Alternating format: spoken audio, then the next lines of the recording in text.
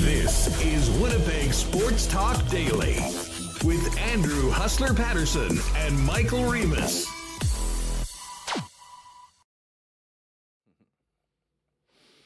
What is up, everyone? Hope you had a great weekend. Welcome to Winnipeg Sports Talk Daily for a Monday afternoon. Getting ready for a big week for the Winnipeg Jets at home with the Los Angeles Kings and Pierre-Luc Dubois coming to town tomorrow night, and then the Stanley Cup champion Vegas Golden Knights on a Thursday. And, of course, the Winnipeg Blue Bombers coming off the bye, back in action, ready to clinch the West if they can beat the Edmonton Elks on Saturday. Going to be a real fun show today. Jeff Hamilton of the Winnipeg Free Press is going to jump on a little later on in the program. We'll talk Bombers for a bit and certainly get Jeff's thoughts on everything that's transpired with the home NHL side over the last 7 days since the extensions of Scheifele and Hellebuck were announced 1 week ago today. And, of course, the Jets got a big first win of the season in their home opener, beating the Florida Panthers in what was a very, very fun hockey game, a little closer than many would have liked with what happened in the final 5 minutes of the game. But the bottom line is they're in the win column and have looked very, very good through 2 games, now sitting at 1-1 before the LA Kings get here. We're also going to, really looking forward to this. Dave Poulin, we're so lucky to have Dave jump on the program. He's going to be joining us in a little bit. I want to get to the messages and the aftermath of what the extensions do for the Winnipeg Jets now and in the future, and obviously what he's seen from this club so far, especially the newcomers coming over in the Pierre-Luc Dubois trade, who will be the centers of attention tomorrow when the Los Angeles Kings are here. We'll hit a little NFL a little later on. And yes, we will touch on the goal songs, which were released when the players were introduced Saturday afternoon down at Canada Life Center. Just before we get going and welcome in Michael Remus, let me thank the sponsors that make Winnipeg Sports Talk happen each and every day. Our friends at Princess Auto, Coolbet Canada, Consolidated Supply, Royal Sports, Boston Pizza, Little Brown Jug and the Winnipeg Jets, F Apparel, Nick and Nicky DQ Group, Vita Health, Wallace & Wallace, Manitoba Battery, Canadian Club, Aquatech, Modern Man Barbershop, and of course we will get to a Why Not question of the day for the gang down at Not Auto Corp at Waverly and McGillivray. Let's get Remus in here and get the show on the road. Shout out to everybody in chat. Hit that thumbs up if you haven't, and if you're not already subscribed to the channel, make sure you hit the subscribe button as well. Remo, what's going on? How was your weekend?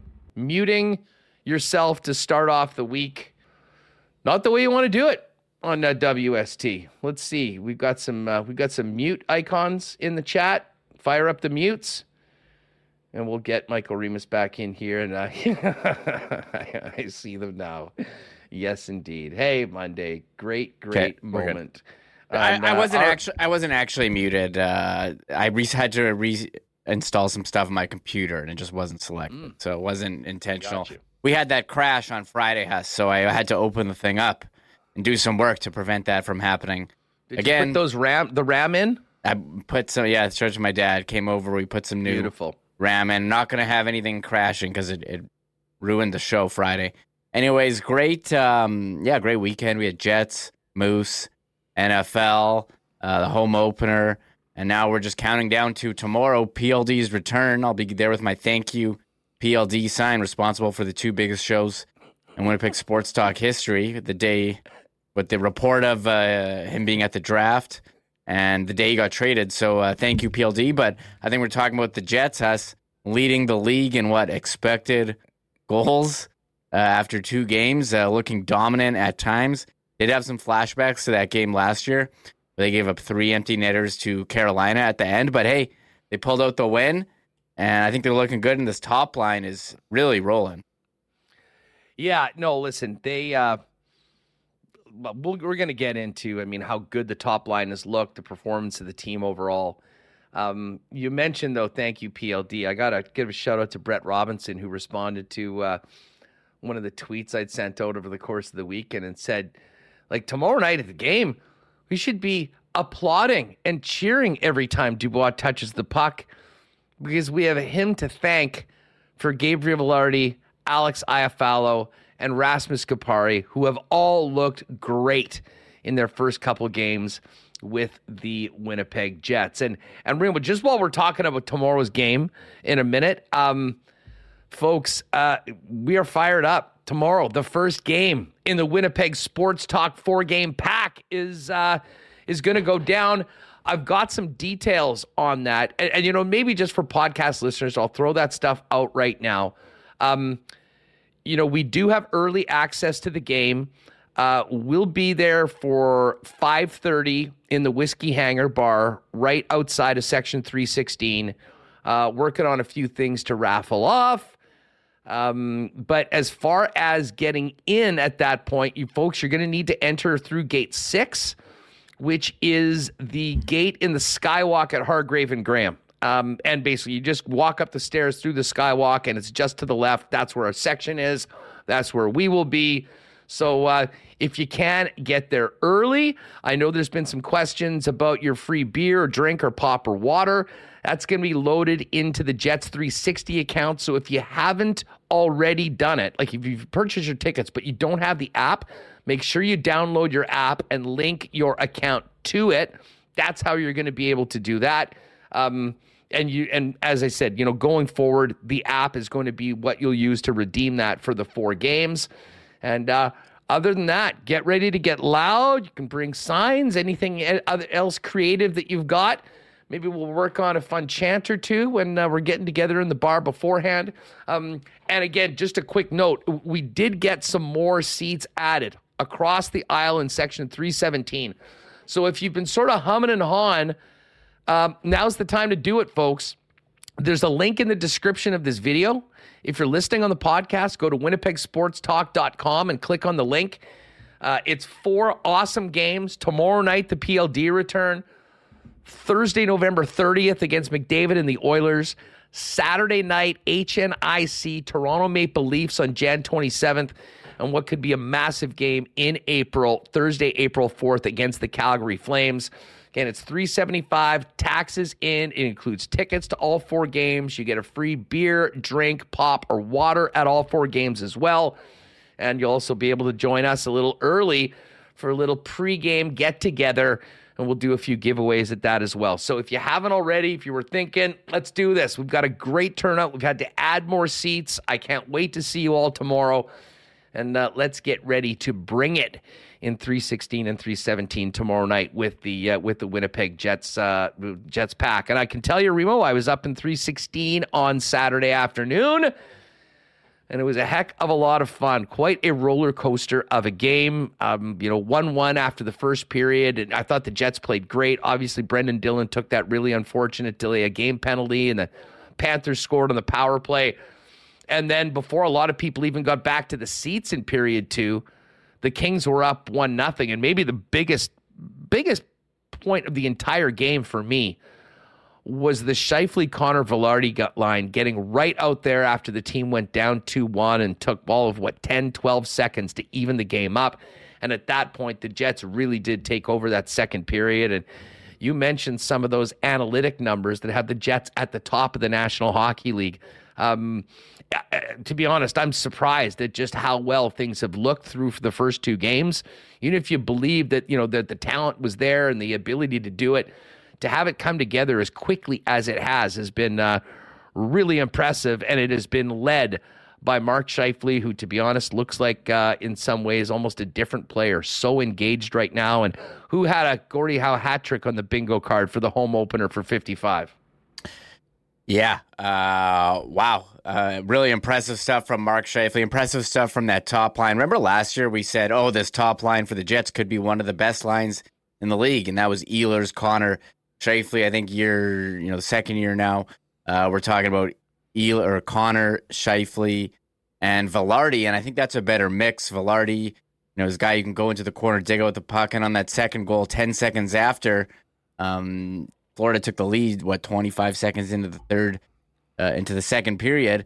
Velarde tips it in. Scheifele retrieves, speeds around the net, passes to Connor, who's in the slot, and buries it. And you saw them on the first goal as well. Morrissey, on the power play, Morrissey finding Connor streaking down the wing, who finds Scheifele down the middle, who just blasts by the Panthers defenseman and puts one past Bob. I mean, that line has certainly been rolling. Didn't really get reward. Well, they scored 2 goals in the first game, but I feel like they could have had more. And I mean, it was just a great performance. A little dicey there at the end with the penalties. I thought, the refs there was some game management there, giving Florida all those power plays. It was a Tim Peel special. It seemed like icing was turned, like in you play EA Sports NHL, you can choose, penalties on or off. It seemed like interference turned on for the Jets and off for Florida. Tkachuk, you're talking about Mark Scheifele having to fight. Matthew Tkachuk goes to hit him. He doesn't have the puck. The puck's nowhere near them. Like, why that isn't interference? That's not people are like, reverse hit. That's not a reverse hit. That was interference. That's dangerous play. So good for Mark Scheifele standing up for himself. That was kind of cowardly. Tkachuk also, not only did he hit a guy without the puck, starts feeding him shots in the face as they're falling down to the ground. I thought there was some code in hockey where people don't do that to each other. Yeah, but I guess if you're looking for following the unwritten rules of the code, don't look at Matthew Tkachuk to be the guy leading the way. I mean, he's a rat. Everybody knows. You'd love to have him on your team. You hate playing against him. And yeah, it was a cheap shot on Scheifele. Scheifele, to his credit, didn't take Kachuk's BS. The part of it that pissed me off the most was the fact that they gave Scheifele the extra penalty for the slash. Like, that almost never happens. I mean, you have a really questionable play like Tkachuk did on Scheifele. You get a bit of retaliation and they drop the gloves. That's 5-5 and move on. Not a power play. And that kind of went back to some of the game management that I think you mentioned.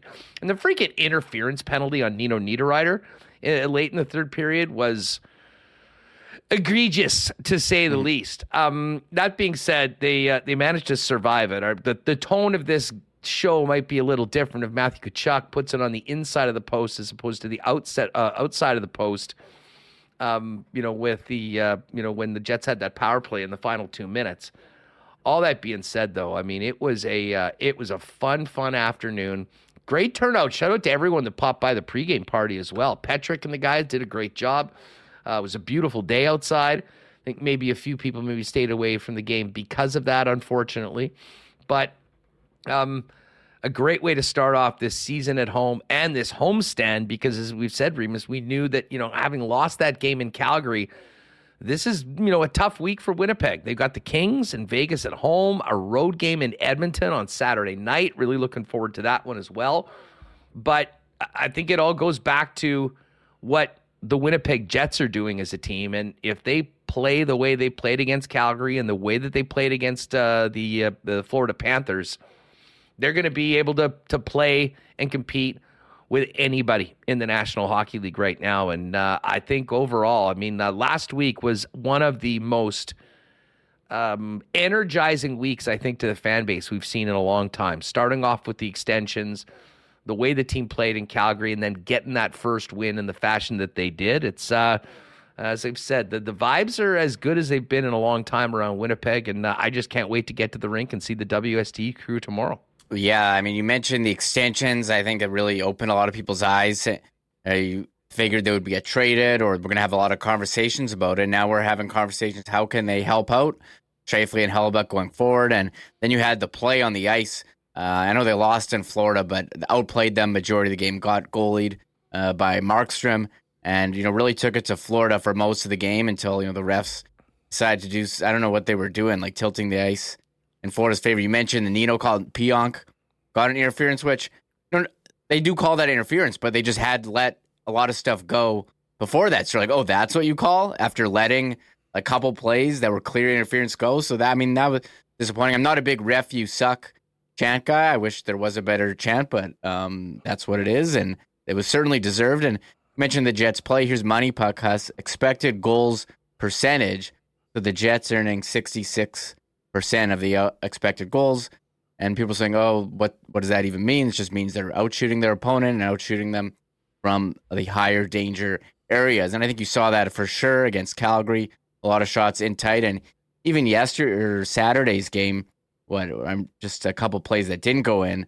What the Ehlers one-timer slap shot and the drop pass from Kyle Connor I was like, oh man, that would have been so nice. Nino with a one-touch feed from Perfetti, who was was a nice one off double post, and that line as well. Nino with some nice work down low, freeing the puck for Perfetti to find Dylan DeMello. And was it you who was saying Dylan DeMello doesn't need a goal song last week when I brought up if he's going to have Montel Jordan again? We'll get to the goal songs at the end. I don't think it was me. He's people my favorite. In chat. I think it was people in chat. And he scored a couple last year, and that was a nice shot there past Bob. Yeah, no doubt about it. Yeah, we'll have some fun. We'll go through our favorite goal songs later on in the program. Listen, I'm not going to get to too much of this because, I kind of want to focus on what's on the ice. But, I do see some mentions about, the crowd. I'll say this about the crowd. I was there. It certainly didn't seem like there were 2,000 empty seats. I guess all I can just say is from what that I saw, it certainly wasn't sold out, but I didn't think it looked or certainly felt like 13-2 or 3 or whatever the number that came out was. But for people that are asking where the fans were, I guess, where were you? That's the best question. I don't know. I was there. I saw a lot of you there.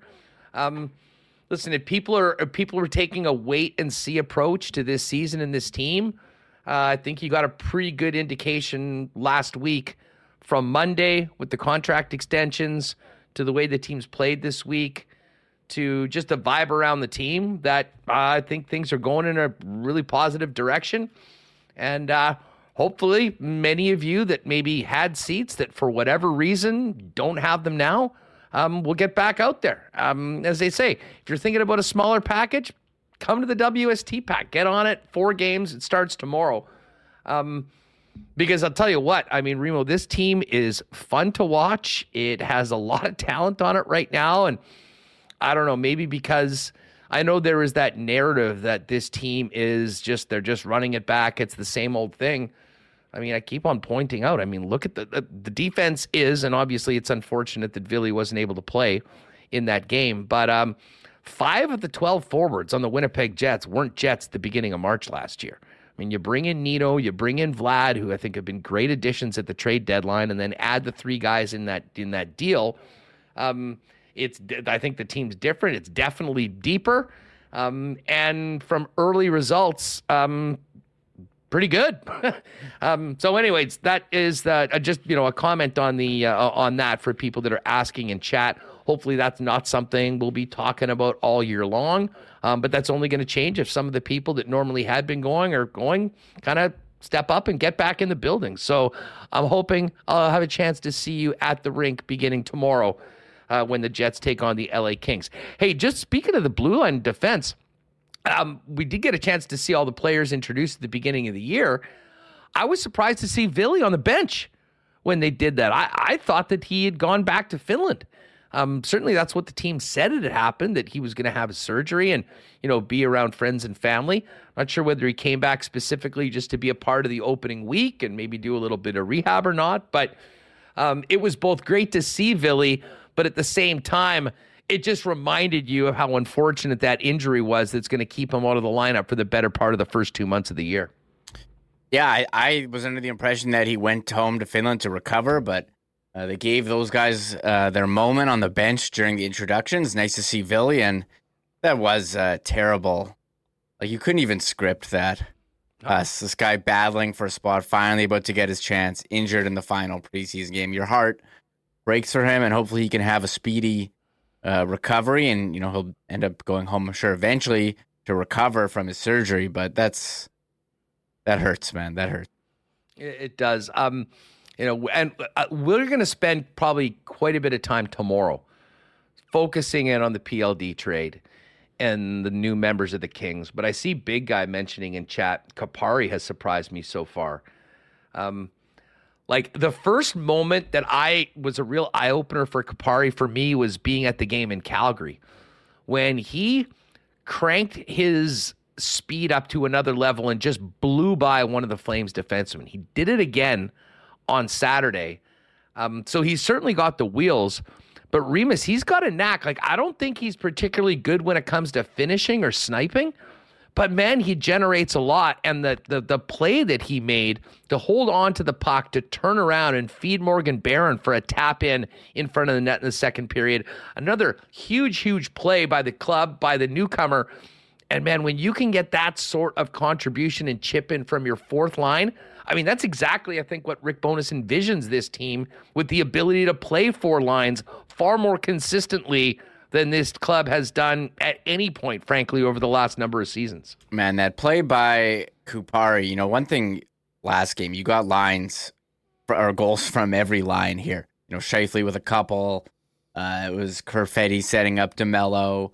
And then you had Barron and, Barron with one and Lowry with one as well. Or sorry, Appleton to Lowry. All we think about is... we'll get to that in a moment. Is the Lowry, but... I love that play by Kupari, getting in behind the net, laying the body, retrieving the puck, and then didn't just throw it in front of us. He had time.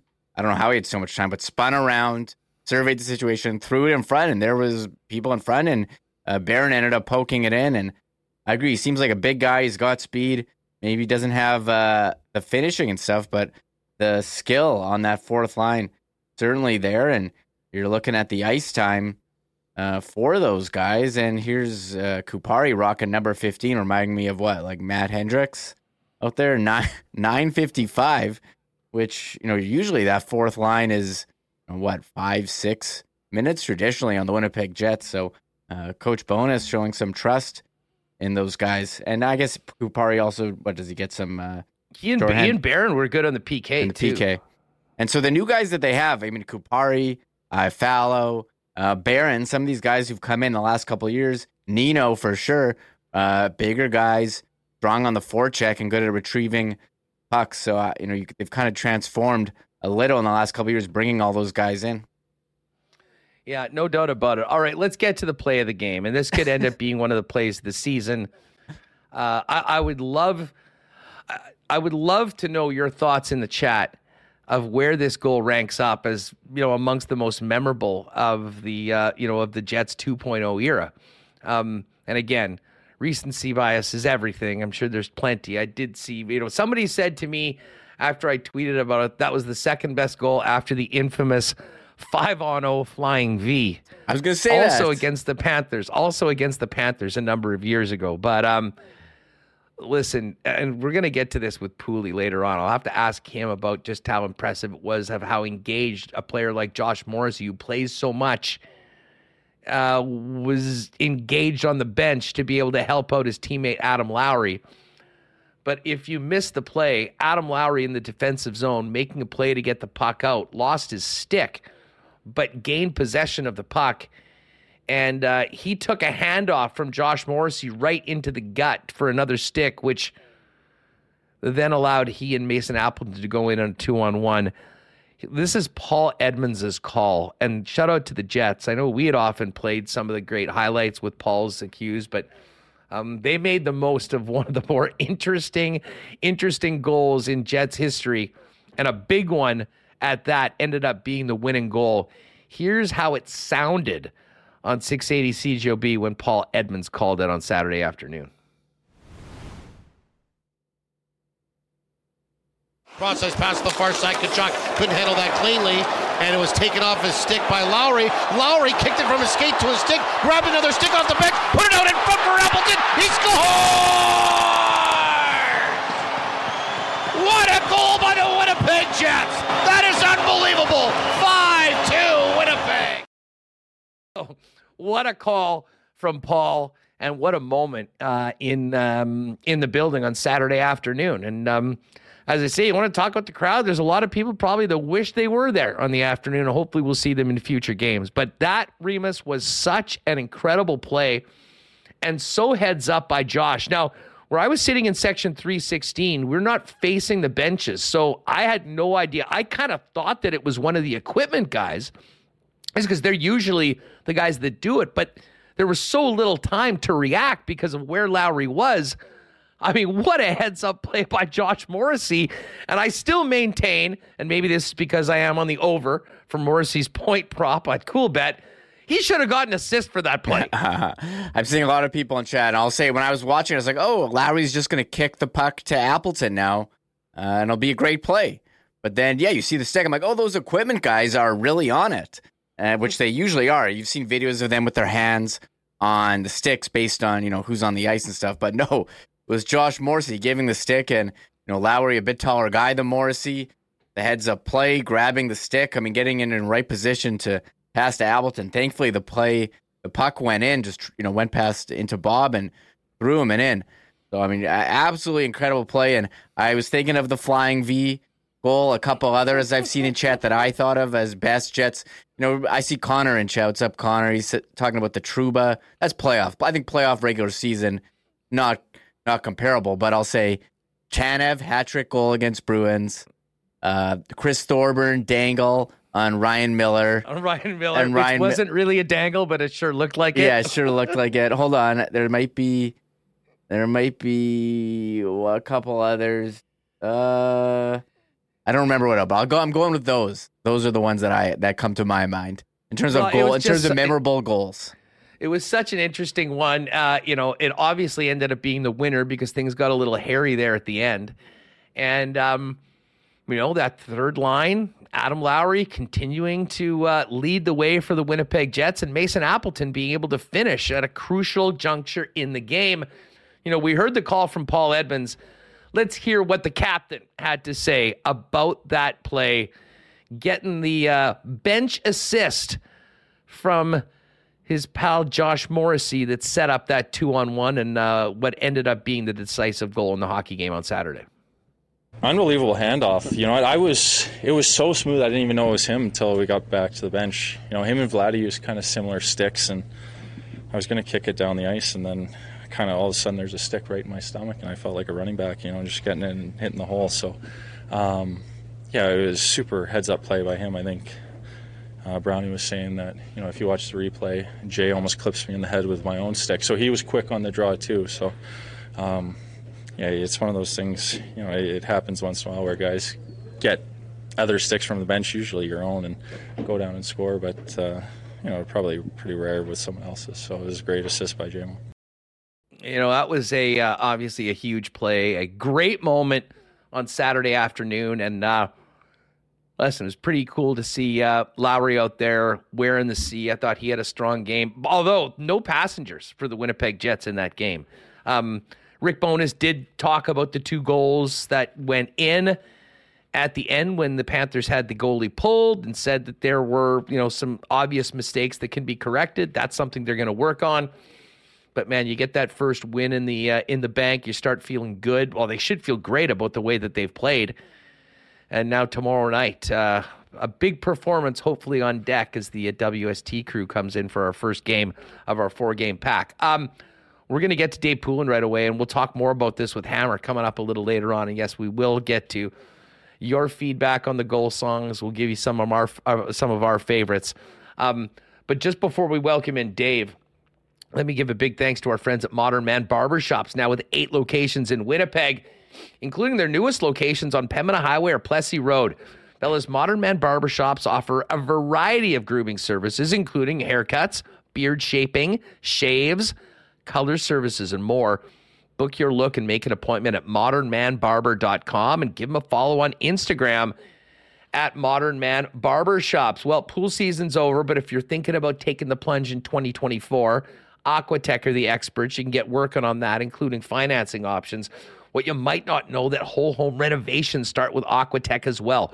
With thousands of renos as their foundation, Aquatech can upgrade any space in your home. If you're ready to enhance your kitchen, bathroom, or even add a man cave to your home, visit aqua-tech.ca to learn more about their whole home renovations, including financing options. Hockey season is back, and you know what that means. Enjoy this weather while it's around, folks. But Halloween's coming up in a couple weeks, and then it's November. Then it's going to be snowing, and we're going to be dealing with this Manitoba winter. Do not procrastinate. Make sure your battery is ready to get you through the Winnipeg winter. Now's a great time to pop by Manitoba Battery, see Donnie and the gang for a free battery test to see where you're at. And if you do know that you need a new car or truck battery to get you through the Manitoba winter, shop local, get the best prices in town, and you won't even have to leave your home. That's right. Not only will Manitoba Battery give you the best price, beating the pants off the big box stores, but they'll deliver it to you for free anywhere in the city of Winnipeg on any purchase over $60. It's just that easy. Head on over to manitobabattery.com for all their great selection and pricing. You can give them a phone call as well at 783-8787, and they'll bring it to you anywhere in the city. And, of course, if you want to pop by, see Donnie and his great staff, you can go pop by there and see them at 1026 Logan Avenue. Again, it's manitobabattery.com. And big cheers to our friends at Canadian Club. Great weekend. I knew there's a few CCs going down after the game all around downtown Winnipeg.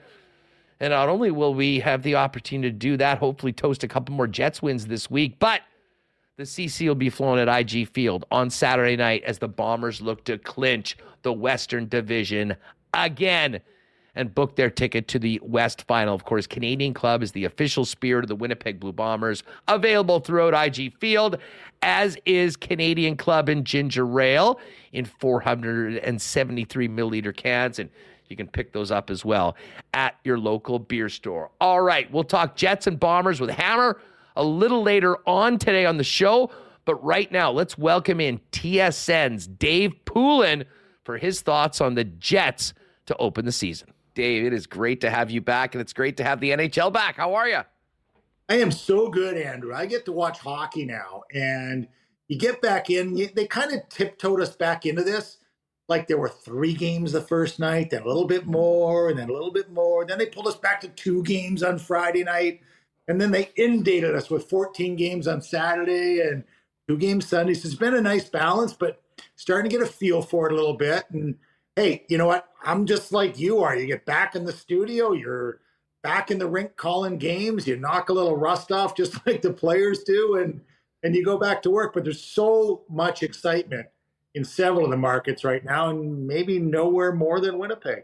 Well, and speaking of Winnipeg, and this is going to excite our listeners and viewers a lot more, we're going to get a little more Pooley on the broadcast this year. We've got about double digits of Dave Poulin with on Jets hockey. We are, and that's just the initial part of it. So at least 10 times I'll be doing the intermissions for the Jets, and maybe a couple more as the season goes on. Usually a couple more get added. So I'm really looking forward to it. Now, I usually do get at some point, I will potentially slide in if Kevin's got something going. I may get a game with Dan somewhere on the road, or, you know, some conflicting schedules. So I always enjoy my Jets time, and you will see a little bit more of me. Well, you know, Dave, let's start off with what we've seen on the ice for the first couple of games. Obviously, there's a much bigger conversation to have about what happened a week ago today, a bit of a Thanksgiving present to Winnipeg Jet fans from Kevin Cheveldayoff and the organization. I was in Calgary for the opening game, and I'll be honest, I was bummed out with the way the game kind of fell apart in the last 90 seconds or so of the third period. But overall, I walked out of the building going, this team has a lot of talent. They played great. If we see performances like that all season long, we're going to be getting the whites on in April. And then, of course, a big win at home on Saturday afternoon against the Florida Panthers. I mean, early on through 2 games, what have your first impressions been of the 2023-2024 Jets? It's all very positive. And I was watching some of the new guys, and, you know, I'm looking at Gabe Vilardi after every missed chance that's right on his tape in front of the net. He's going to score some goals. And all I could think, you put yourself in a new player's position, you say, man, did I end up in a good spot where I'm hanging out right now. And I'm seeing the puck in different places than I'm used to, and I'm going to have to adjust. But I think that takes time with Iafallo and with Kupari's had flashes of really good play. But to me, how Vilardi fits in that upper 6, how it all plays out, I don't think it's set yet, but clearly Mark Scheifele is flying. Kyle Connor is, well, can you say anything better than Kyle Connor's being Kyle Connor? Like, that's the ultimate compliment, right? It's like, okay, well, Kyle Connor's here. He's ready to go. And Connor Hellebuck, you know, is going to be himself. There's no question about that. So all in all, I think it's pretty positive. When we're watching early games, you factor in, you know, different things, new faces, new roles, new assignments. But all in all, I think it's off to a good start and a big home win. You're correct, against Florida. You know, Dave, Velarde's interesting. He had, 7 shots in the Calgary game. But what stood out to me was just how effective he was on the puck. He was, I don't know if there's a stat as to what percentage of puck battles he won, but it would have been well into the green. And a player like that doing that with Mark Scheifele and Kyle Connor, to me, exponentially ramps up the potential of that line. We don't overthink it, but when you're making these trades, you try and think about fits, and it's not a perfect world, but you think about that exact role that you're talking about. Like, who's the perfect winger for those guys? Well, to me, it's someone who doesn't need the puck a whole lot through the neutral zone, but who can retrieve it, who can win battles, who can get things going, through the entire, particularly in the offensive zone. And he has that. And he's a big body. And he's also, he's run into some injury issues. He probably hasn't seen the volume of the type of opportunity he's getting right now. That's the exciting part for me. And I literally watched him, and there were a couple of great up closes in that Florida game where he had good chances. And you could just see the eyes go up into the top of the head. It's like, oh, man, I wasn't expecting that on my tape right there. He'll get better at that. Iafallo seems to be a player that comes as delivered. Really good in both ends. The thing that sort of stands out to me is just how good he looks on that power play. I mean, gets in front of the net. He's good down low, makes a quick pass.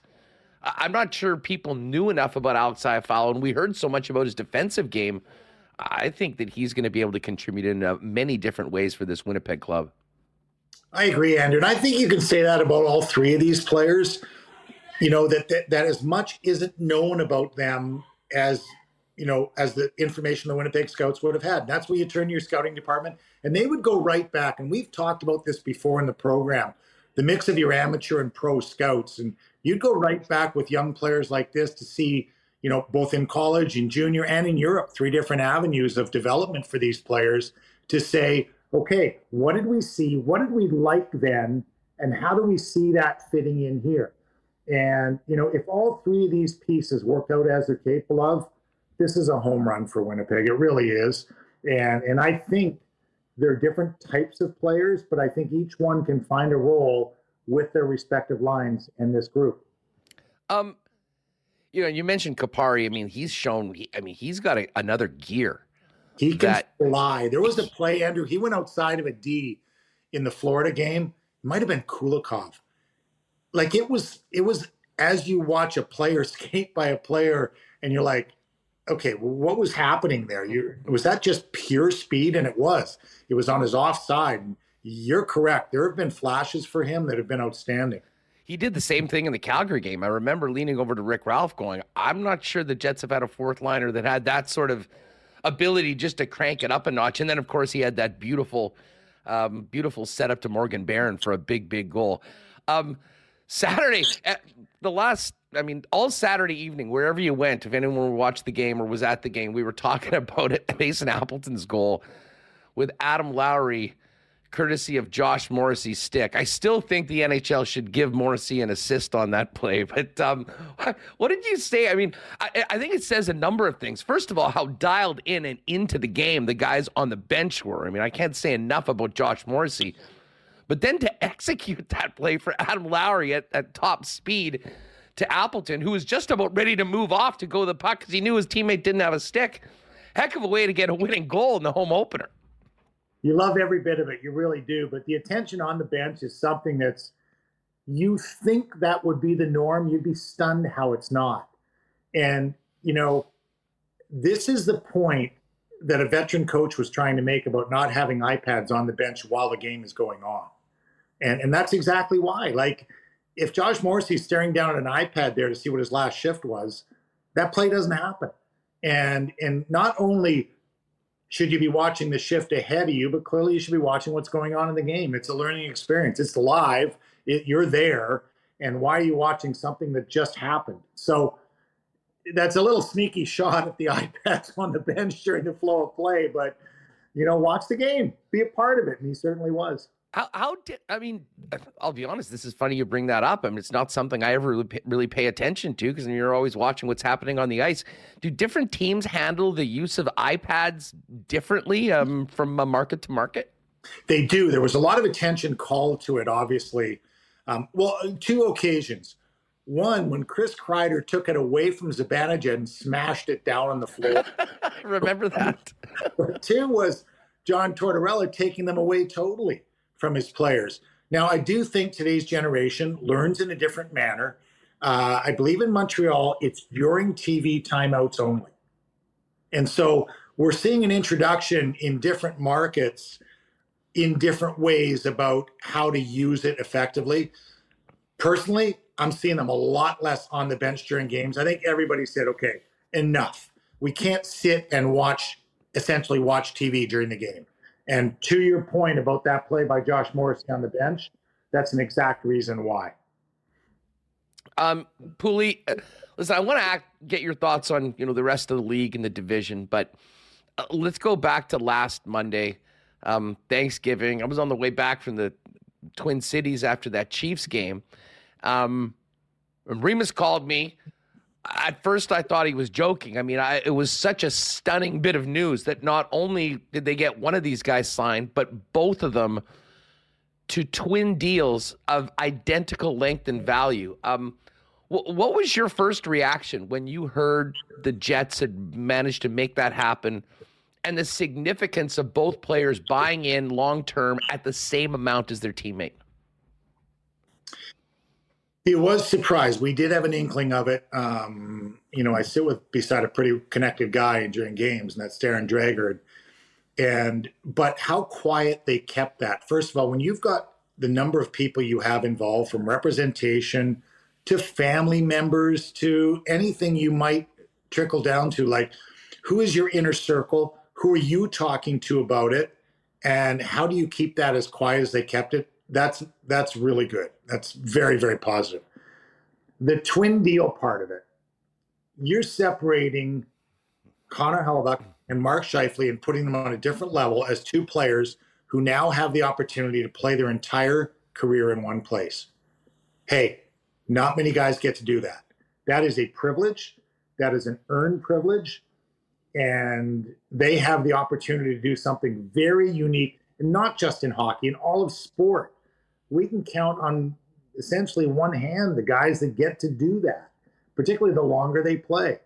And credit to both of them for, I guess it's for figuring out the importance of that, to the Winnipeg market. They're two guys who know the market well.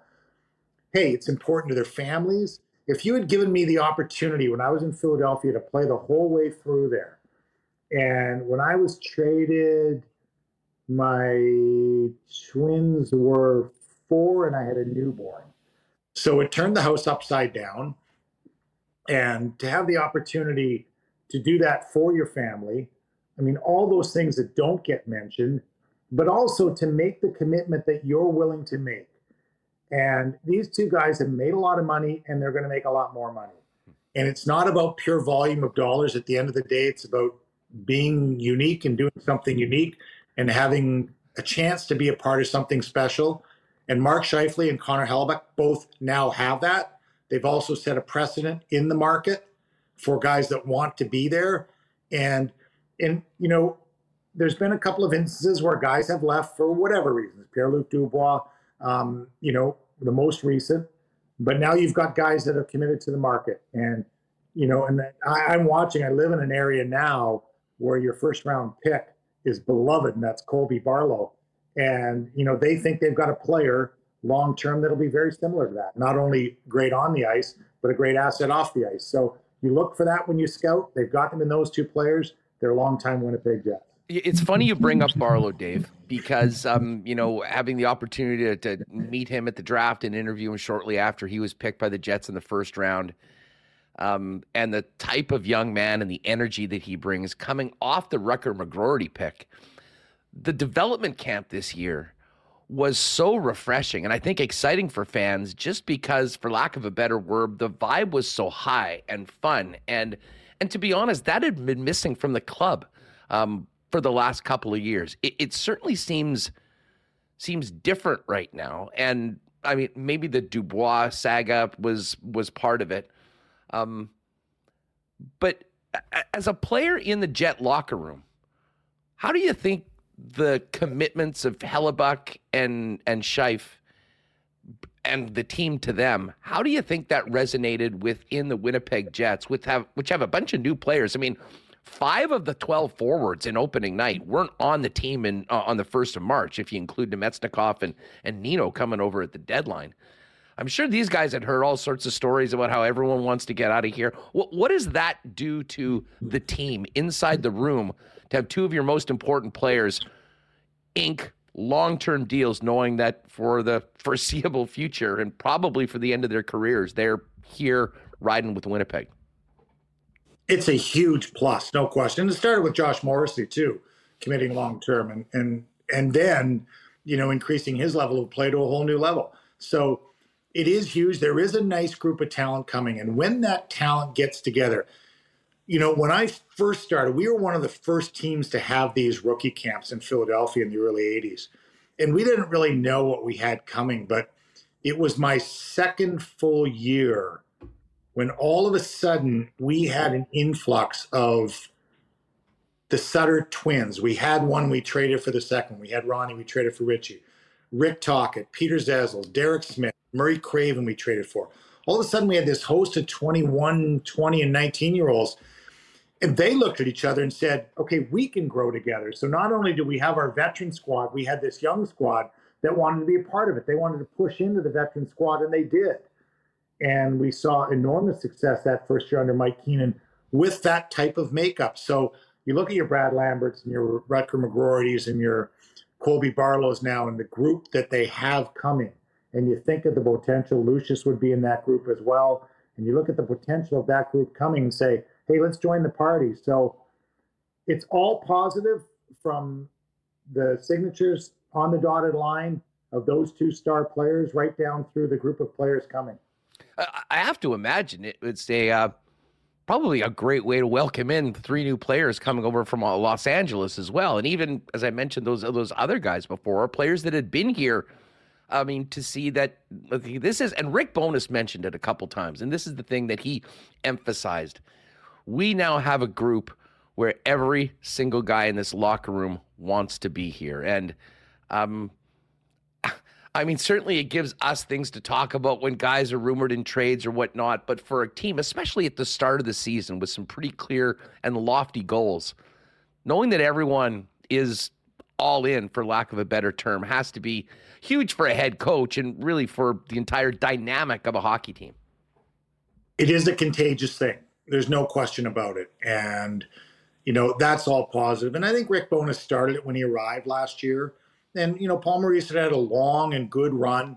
But when the change was made, it started it. And, you do, as these veterans got older, you lost 4 key defensemen all in one fell swoop there after the conference final run.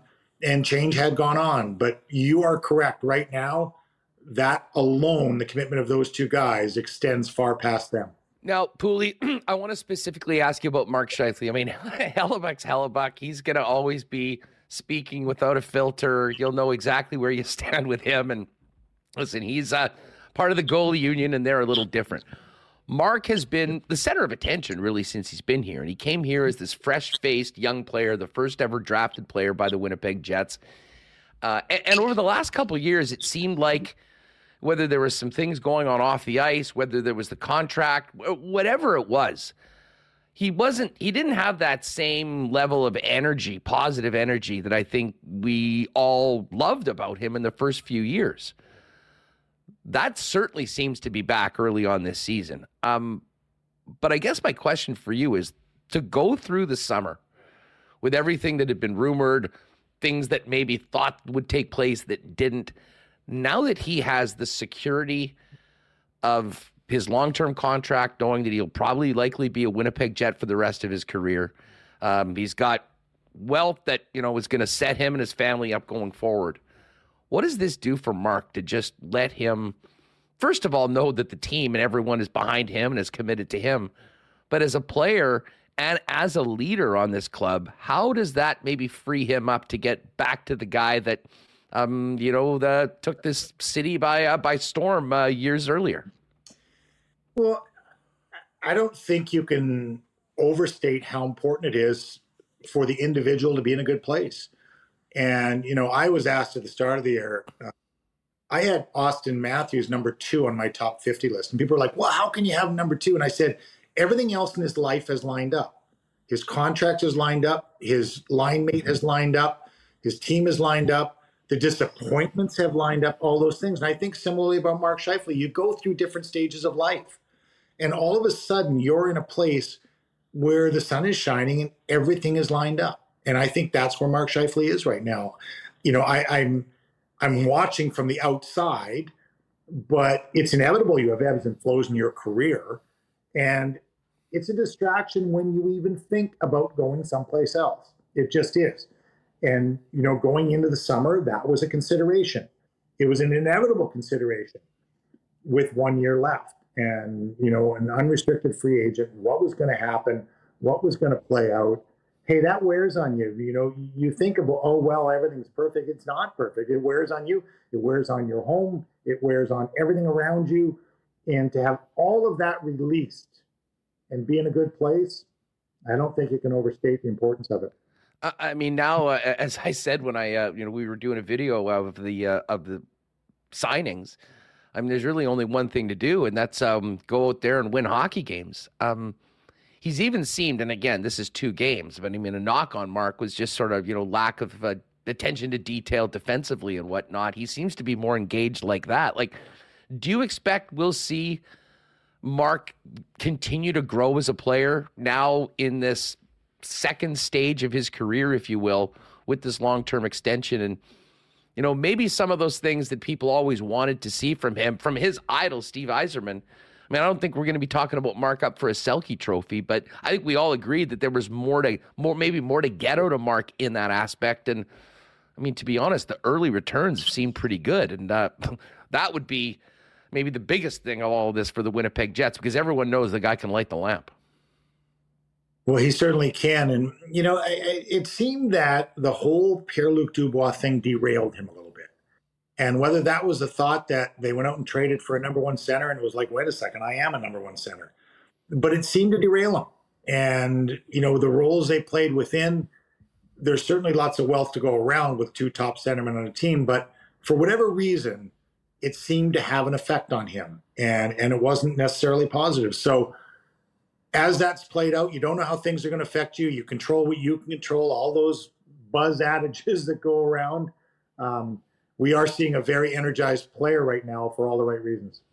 Dave, I know we're just 2 games in, but what are your expectations for the Jets this year, and how good can this team be? I had them picked as a playoff team. I think the West is going to be a battle, but I did have them picked as a playoff team. And that was before these contracts were signed and on the strength of the fact that they had one of the top goaltenders in the league. I think the defense is still, is led by Morrissey, and you might still see some change there in terms of growth and how that plays out. But I liked the injection of the 3 players from LA. They're all wrapped up for a couple of years. Now with the 2 signings, you look at the contract status of the group, no distractions. This can be a playoff team. And I think there's some other teams in the West. Everyone's expecting a huge bounce back in Calgary just because. That still remains to be seen. They've still got a couple of pending UFAs they've got to deal with and got to take care of business with. Vancouver, we don't know a lot about. I think they opened some eyes on opening weekend with Edmonton.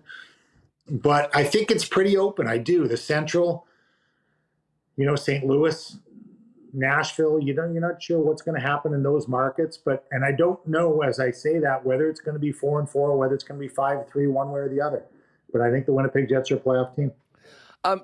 Just one more question I should ask you about the aftermath of these extensions. Certainly, we're talking about the Jets every day, and the uncertainty about the future of top players, potential trades, where the organization is going it dominated the entire offseason and had the potential to be on a daily basis the number one story, regardless of wins and losses in this market, if these weren't signed. What does it do for a team to have that sort of uncertainty and that sort of a cloud just basically removed from the equation for the remainder of the year, and doing it so early, coming into hopefully a good start for the team? You knew that was going to be the first question asked, not only of the two players involved, but of everybody. And guys get tired about answering questions about other players. They just do. I'm not sure if Connor Bedard's teammates will get tired of answering what's it like to play with Connor Bedard, but there will be a point when they do. And, and it just eliminates all of that. It just does. It's a great piece of business done by Kevin Cheveldayoff and the group there. I know there's more than that and more than just him involved in that for sure. And the amount of due diligence. And when you do draft a player and develop him and cultivate him and watch him grow into a star, you want to reap the benefits of that. And in terms of putting the entire team in a good place, we talked about putting those two players in a good place. But you can picture coming home and sitting down at the kitchen table and saying, okay, everything we talked about doing, we can do now. We can put a renovation on the house. We can do a renovation on the house. We're staying. So it's all long term. Pooley, just before we go, I just got to ask you about a couple non-Jet things. You mentioned Connor Bedard. What have your early observations been on the young phenom in the Windy City? I'm not surprised that he has had the impact he has, but yet I am surprised. It's the National Hockey League. The amount of time the puck is on his stick is staggering, Andrew. Like it opened up with 11 shot attempts in the first game. Well, to get 11 shot attempts in a game, you've got to have the puck on your stick a lot. There were 5 on net. I mean, I might have gone through a week of practice without that many shot attempts. He wasn't a really gifted offensive player, but just the amount of time, his movement through the neutral zone, his movement away from the puck, his calmness with the puck. And by the way, talk about a challenging start. You start with 5 games on the road, but they're in Pittsburgh, Boston, Montreal, Toronto tonight, and now going to Colorado. There's your opening, week and a half to the NHL, Connor. Good luck. The size of volume of the pressers has been ridiculous. I'm in those markets regularly, and I haven't seen pressers like that with those markets. So he is unique. I know he can handle it. He can flat out play, Andrew. He's going to be a really good player, and I've set my expectations high for him. Watched him play through the World Juniors, watched him succeed at each level. He's a special player. How should people in Edmonton feel this morning? I had to laugh. Our pals over on Edmonton Sports Talk ran the draft lottery simulator this morning after starting off. Well, they're going to win. I'm sure it was no doubt. I'm sure it's tongue in cheek, but maybe we should just kind of give some credit to the Vancouver Canucks for coming out ready to go. I mean, the 8-1, I think, was a bit of an aberration, but to follow that up with a win in Edmonton, a pretty nice way for the guys on the West Coast to start off. Much more impressed with my former roommate Rick Tockett's effort in Game 2. Game 1 happened. Game 2, to go in with Casey DeSmith and face the onslaught they faced early, for him to weather it. And, everyone said, well, the worst possible thing for Vancouver was to play Edmonton in the next game because Edmonton's going to be, come out flying. And they did. And yet to answer that is pretty significant. I don't think we know a lot about Vancouver. I do know a lot about the guy coaching them, and I have a lot of respect for the guy coaching them. But they're a team still with a lot of questions, I think. And what a way to start the year than to answer some of those questions. Edmonton's going to be fine. And, they made a lot about the fact they didn't have Ekholm in the first game, and they got him back, but he hadn't played in a long time. And yes, to those things, they have to get their goaltending situation settled. They want the tandem to be effective. That's what they want. They want Stuart Skinner to have a match in Jack Campbell. That has not happened yet, but they do have 2 of the best players in the game, and they have a great supporting cast around them. I think they're going to be fine. And Dave, I got to ask you about the Ottawa Senators. I mean, I see some similarities between the Jets and the way that they have been built, maybe rewinding 10 years ago to the way Ottawa has drafted, signed their young players. They've got new ownership there now as well. We talk about vibes being high in Winnipeg. I imagine there's a real palpable sense of excitement both within that locker room and in the market for what Ottawa might be able to do after some really lean years. Tremendous amount of excitement with Michael Andlauer coming in, with Steve Staios taking over as president, with the players they have on the ice that they're able to line up. And there has been a little bit of a cloud over them without Josh Norris, who may be back this week from a health standpoint, and Shane Pinto is unsigned because of cap considerations. When they get those two things rolled out, you're playing without your number 2 and 3 centers. An impressive weekend and back-to-back wins. I was in the city last Saturday night, sold-out game during the exhibition season, which always didn't happen, even with Montreal in town. And you're correct. I'm in that market quite often, and the excitement there is very significant. And, they still have questions looming about building and everything else, but that's a good hockey club. I do think they make the playoffs in the East. Brady Tkachuk's leadership is growing in front of us. We're watching that happen. I think Timmy Stützle is going to be a superstar. Jake Sanderson on defense. We did the game last night, Andrew. He might have made 3 or 4 stick plays in the last 2.5 minutes that you just looked at and said, who was that veteran? Not a guy who's played a year. He's that good. And, the addition of Jake Chikrin back there is going to help immensely. I just think they're a good team. They're balanced. Maybe they haven't achieved what they should have in the last couple of years. They're going to be fun to watch. Dave Poulin, it is great to have you back on just on the way out tomorrow. Pierre-Luc Dubois returns, and he will be the center of attention. I don't want to ask you about Dubois, though. What do you think this game is going to be like for Gabriel Velarde, Alex Iafallo, and Rasmus Kapari going up against their own teammates at home in front of their home fans with their new squad? Always strange. I remember clearly doing it the first time, both at home in my new city of Boston and on the road back in the city I played in, Philadelphia. You got to get through the first couple of shifts. You've got to roll it out. It's not easy. There is a lot of emotion involved. It'll be great to get it out of the way early in the year, I believe. And there's nothing better than scoring on your old team, Andrew. Pooley, it is so great to have you back, and it's great to have the puck dropped on another season. Be well. Enjoy the games this week, and we'll look forward to catching up real soon here on WST. Thanks for your time. Thanks, Andrew. Enjoy the hockey.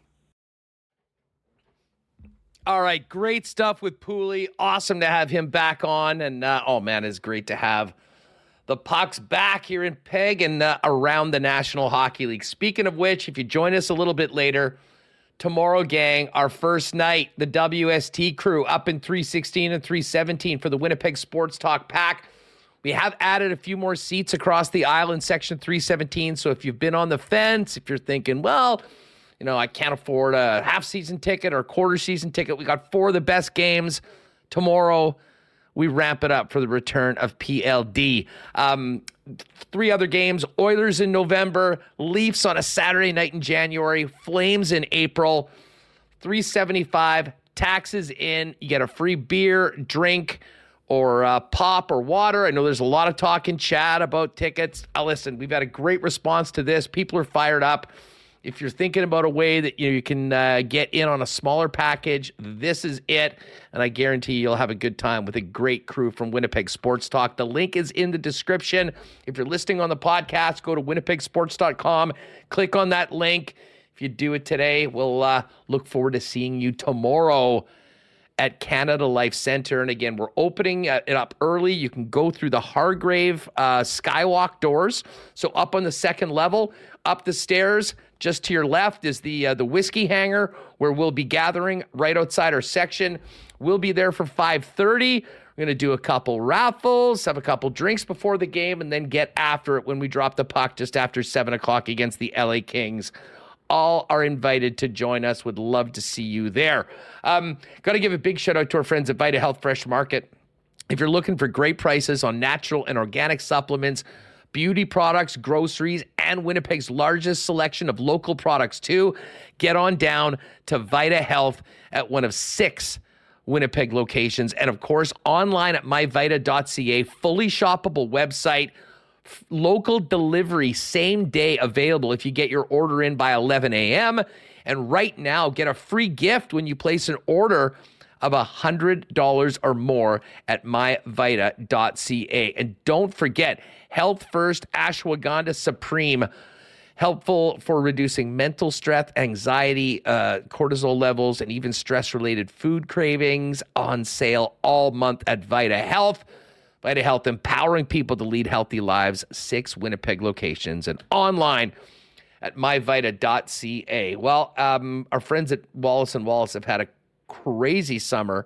As always, the fencing experts in Winnipeg since 1946. What you might not know is that they're also the leader in overhead garage doors. And that garage door had a lot of ups and downs this summer, getting you and your family to all the fun you had this summer.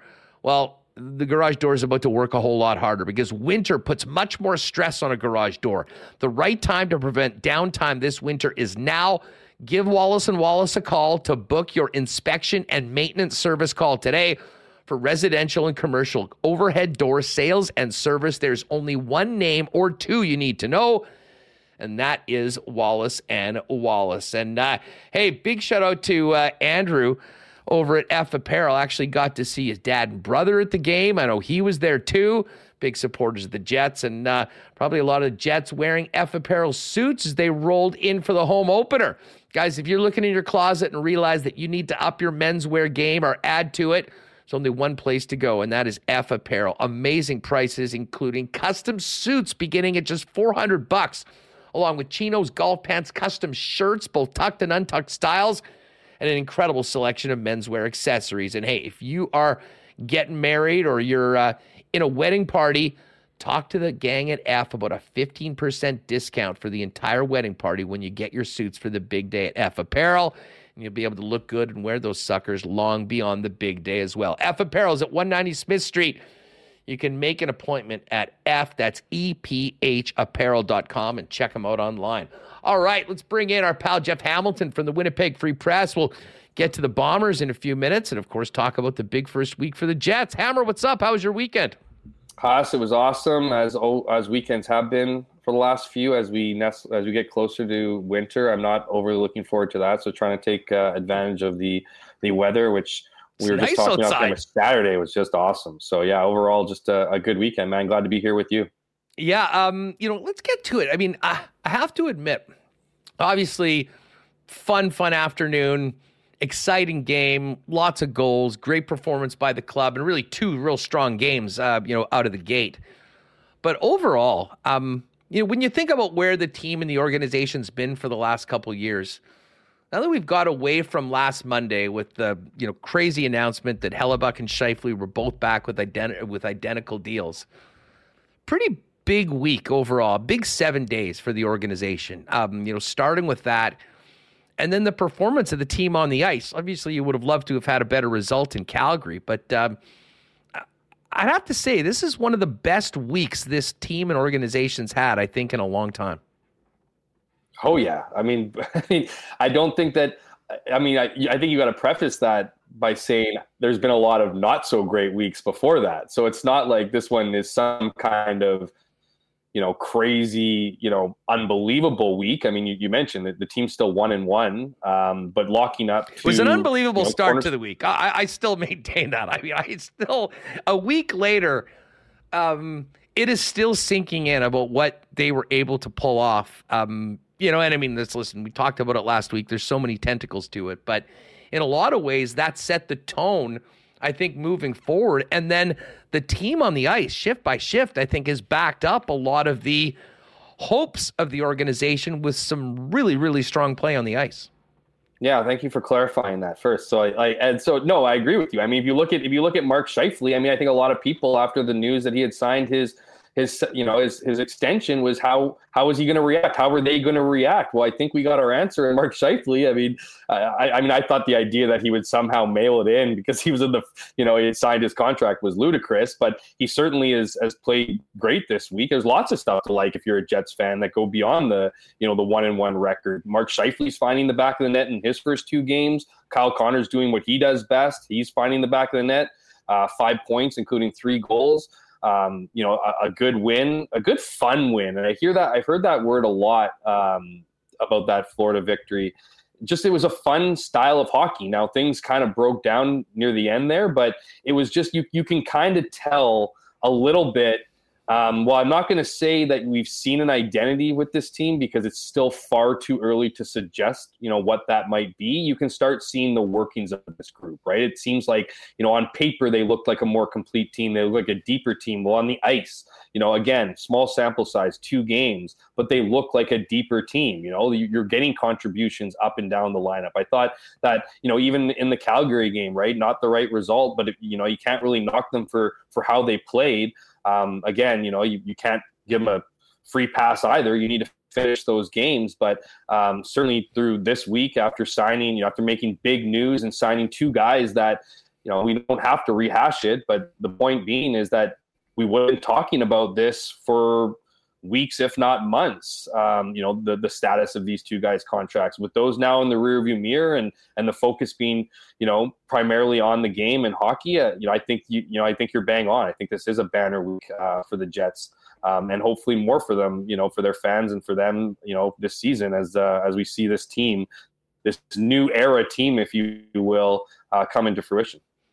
Well, and it's funny you mentioned new era because it really feels like this is the start of a new chapter for Scheifele in particular. And listen, as long as he's on this team and playing number 1 center, Mark Scheifele was going to be a very, very important key, if not one of the most important forwards that they have up front.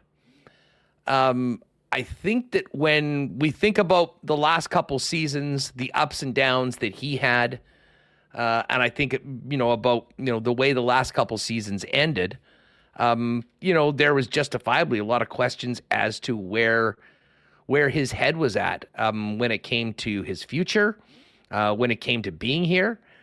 And, he came into camp saying all the right things, but I think, until there was some sort of clarity with his situation one way or the other, we, the jury was going to be out. But when you look at what Mark has done, both just his general, I don't want to say attitude, but, the way that he has had a smile on his face, has been doing all those things, his reaction to signing the contract, and then the way that he's played in these first 2 games, it does sort of feel like he is writing the start of a new chapter. And hey, I mean, if he ends up playing his entire career with the Winnipeg Jets, there'll be a number of periods in it. But I kind of really feel like he's closed the door on the last couple seasons. He's started a new Jeff, and now with this new contract, with knowing, clarity on where he's going to be, how much he's going to be making, he seems to be in as good of a place as he's been, honestly, since 2018. I'd argue the start of 2022-23, Huss, because if you remember the first half of last season, it was great. Mark was enjoying it. Mark was being viewed as a 200-foot player, that his commitment to defense had returned with the arrival of Rick Bowness. Rick Bowness's approach and telling it how it is and whatnot was refreshing. So I don't use that to stop the momentum from what you're building with under Mark Scheifele, because I do agree. I think it's very clear that there would have been some concerns, like any player, not limited to just Mark Scheifele, of what your future looks like when you don't have a contract for it. Where are you going to be? Does the team that you've put all your hard work into over the last decade, is that do they want you? Do they want you to stick around? Are you part of their plan? So I imagine there was a lot going through Mark Scheifele's head. So to sign pen to paper, to put that behind him, to know where you're going to be next year and for the foreseeable future, and ultimately your entire career, if it works out, most likely, with his term being 7 years, that's gotta be a massive weight off your shoulders. So I'm not surprised. Playing freely, that is what Mark Scheifele is doing. I mean, the Gordie Howe hat trick, which I thought was interesting from Mike McIntyre's piece, that he's actually tied with Gordie Howe now for the total number of Gordie Howe. Maybe it's a Mark Scheifele hat trick now. One more, and I think it's a Mark Scheifele hat trick. But and I'm not trying to raid on the parade here, but everything is great at the start of the year. I mean, look at the fans. They're all excited, and rightfully should be. Every single team is excited.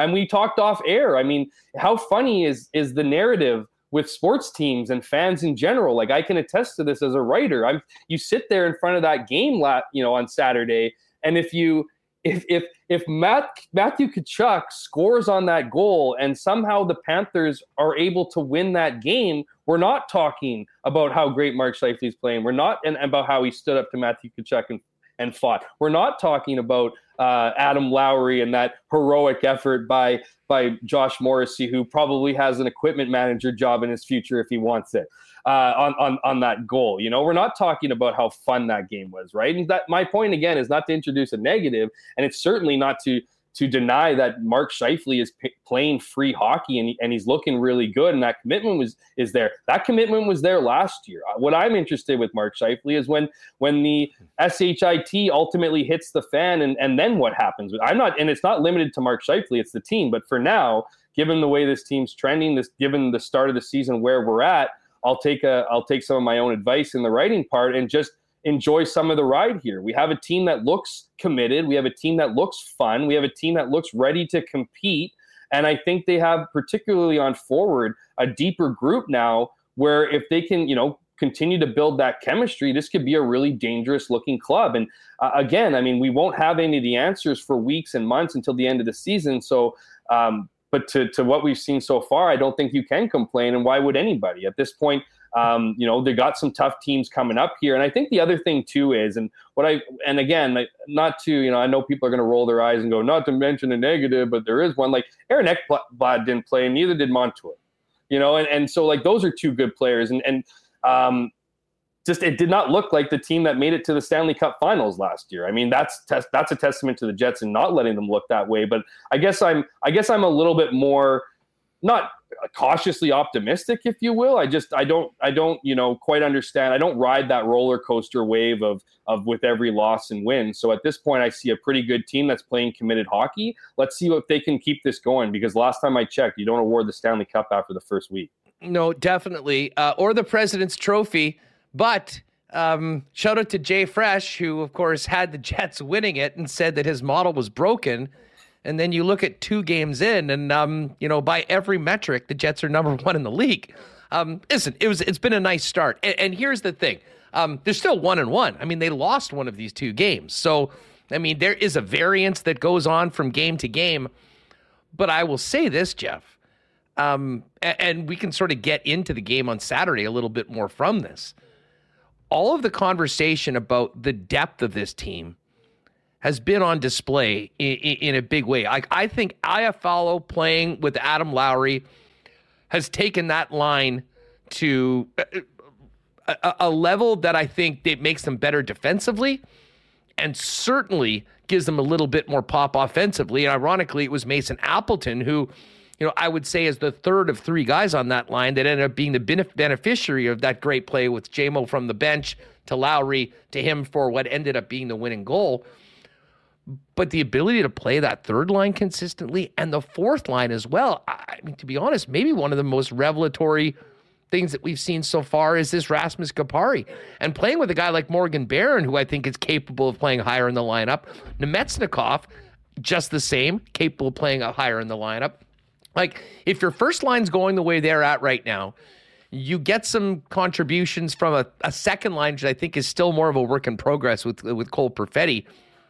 Like, good teams have 4 good lines. That really hasn't been the case in a long time. And I certainly will make the argument that at least on paper and through 2 games, the bottom half of that Jet top 12 is as good as we've seen in forever around here. And that is going to allow Rick Bowness many other options, I think, that maybe weren't there in the past. And certainly what good teams do, and that's play all their players on a consistent basis.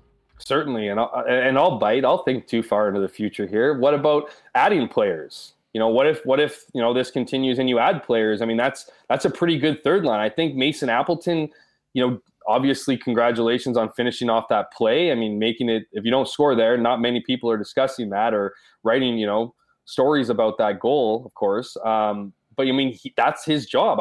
He needs to finish on that line. I think there's a decent amount of pressure on Mason Appleton for that third line. There is, Jeff. I think he's the first guy that when you're looking at guys like Morgan Barron there, and again, like, there's going to be probably additions, assuming that these guys can stay healthy around and, they're in a playoff position. You're going to be adding players. And so, I mean, it bodes well for him to to finish off that play, because once that line stops, if they go on any kind of lull like they did it, last season, I don't think they're going to, Rick Bowness is going to be quick to make some changes, because he's got, as you mentioned, more depth at forward than he had last season.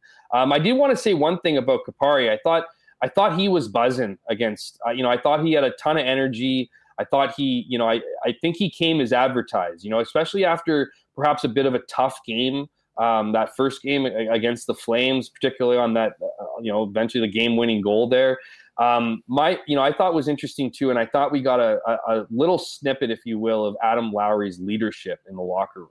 I guess they've added a new jacket, one that signifies an unsung hero, a guy who does things that, obviously, it maybe isn't getting as much ice and whatever, the unsung, like the unsung hero.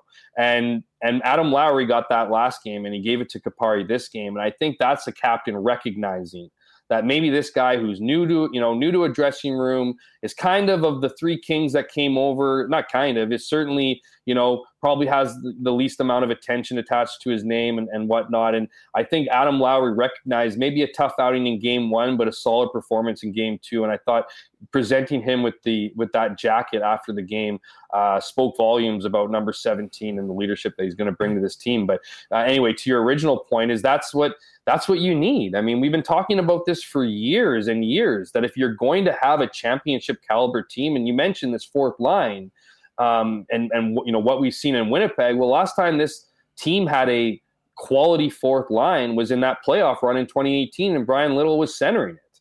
I think that fourth line might even been better than this fourth line, but we haven't seen this fourth line long enough. But I will say this, and you already said it, Huss, is that if you can have a fourth line clicking, if you can have a third line scoring, well, then it takes a ton of pressure off those two lines, those top two lines. Both those lines know that they need to score. They know that they can't go games without scoring goals. But that pressure can certainly be eased a bit, and chipping in other ways, right? Because when you have a third line that can score goals, or a fourth line that chips in goals here or there, well, then that taking that pressure off the top two lines, of having to score goals, allows them to play a 200-foot game, maybe more defensively responsible, so they're not cheating for offense. I'm not excusing cheating for offense in the top two lines based on an ineffectiveness of scoring in your bottom two, but that's just a natural occurrence. So there's lots of things that get fixed when you have a forward groupings that you can trust through and through. And I think you've heard this so many times from Rick Bowness last year,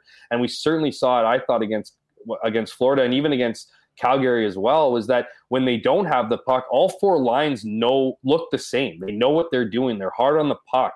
And I think that's what's made it such an enjoyable brand, if you will, to watch, is that commitment leads to more offense. And so when everyone's playing within the system, when everyone's doing their job, and especially when everyone's chipping in areas that they're not necessarily expected to chip in, it creates that atmosphere, that feeling, that flow, if you will, for a team. And I think we saw a large chunk of that against Florida when you have those lines going the way they were. You know what? I'm glad you brought up Lowry. And again, this is early in his captaincy. But I'm wondering, like, how long does it really take to affect your room, affect the culture of the team? And listen, part of it is obviously, I just saw a chat, I think it was from Issue Boy Bruce in the chat, that Captain Lau's is night and day from Captain Wheels. And this isn't about dumping on Blake, but with everything that's happened over the last week, with the guys committing to the team and signing those extensions, but with Adam Lowry being the leader, and Lowry always was the guy that even under Blake's captaincy, if you talk to people behind the scenes, seemed to be the guy that was the bridge between some of the younger players, newer players, less established players, and the core, if you will. And I think we're already seeing in just the way the players are sounding, the way they seem together. In your opinion, Jeff, how impactful can Adam Lowry be? Not the center that's out there for 16 minutes a night, but the captain, the leader, for the things, in your opinion, that they needed to do as a culture to get back to a team that, kind of is what they said they were for the last couple of years, a team that loves each other and it plays really hard and is all together, that I don't think really was the case, and where they want to be, which is all of that coming true. Yeah, I mean, I think with Adam Lowry, what you see is what you get. And it was the same case with Blake Wheeler. There were some days where Blake Wheeler was, very engaging, very articulate, very empathetic. And then there were days where he was just a jerk. And then there's, Adam Lowry, what you see is what you get. He's consistent every single day. He's been consistent with media every single day. He's consistent with his teammates every single day.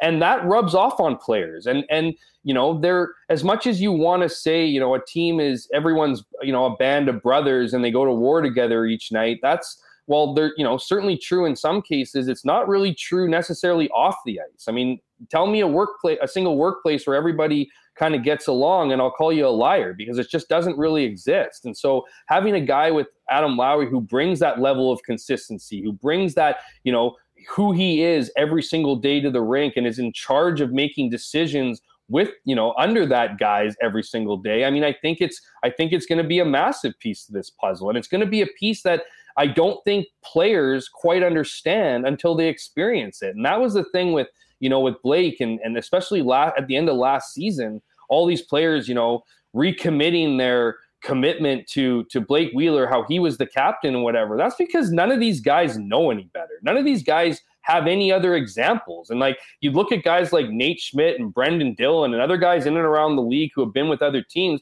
and they've seen it before. I'm not saying those guys were dumping on Blake Wheeler or anything, but I think you look at a lot of guys that just don't know any better. And I think while it wasn't like this abusive, toxic workplace I'm trying to sell, it probably wasn't the greatest place to be for long stretches of time. I mean, as reporters, you could feel it going into the room. It's tense. And I think when things get rough, when things aren't going to plan, you need somebody to calm the ship, to be calm in the chaos. And I think that's what an Adam Lowry brings to the table. And because he's, over the last whatever X amount of years, he's been with this franchise really from not quite the beginning, but for a long time now, he's developed those relationships with players. He's developed that trust that when he goes to somebody and needs to deal with some of the inner room politics, that it's not being, mistrusted or, I think there's a lot of confidence that comes with that. And so I really do believe that at the end of the season, we're never going to hear about it. No one's going to talk about it, because why do we need to talk about Blake Wheeler anymore?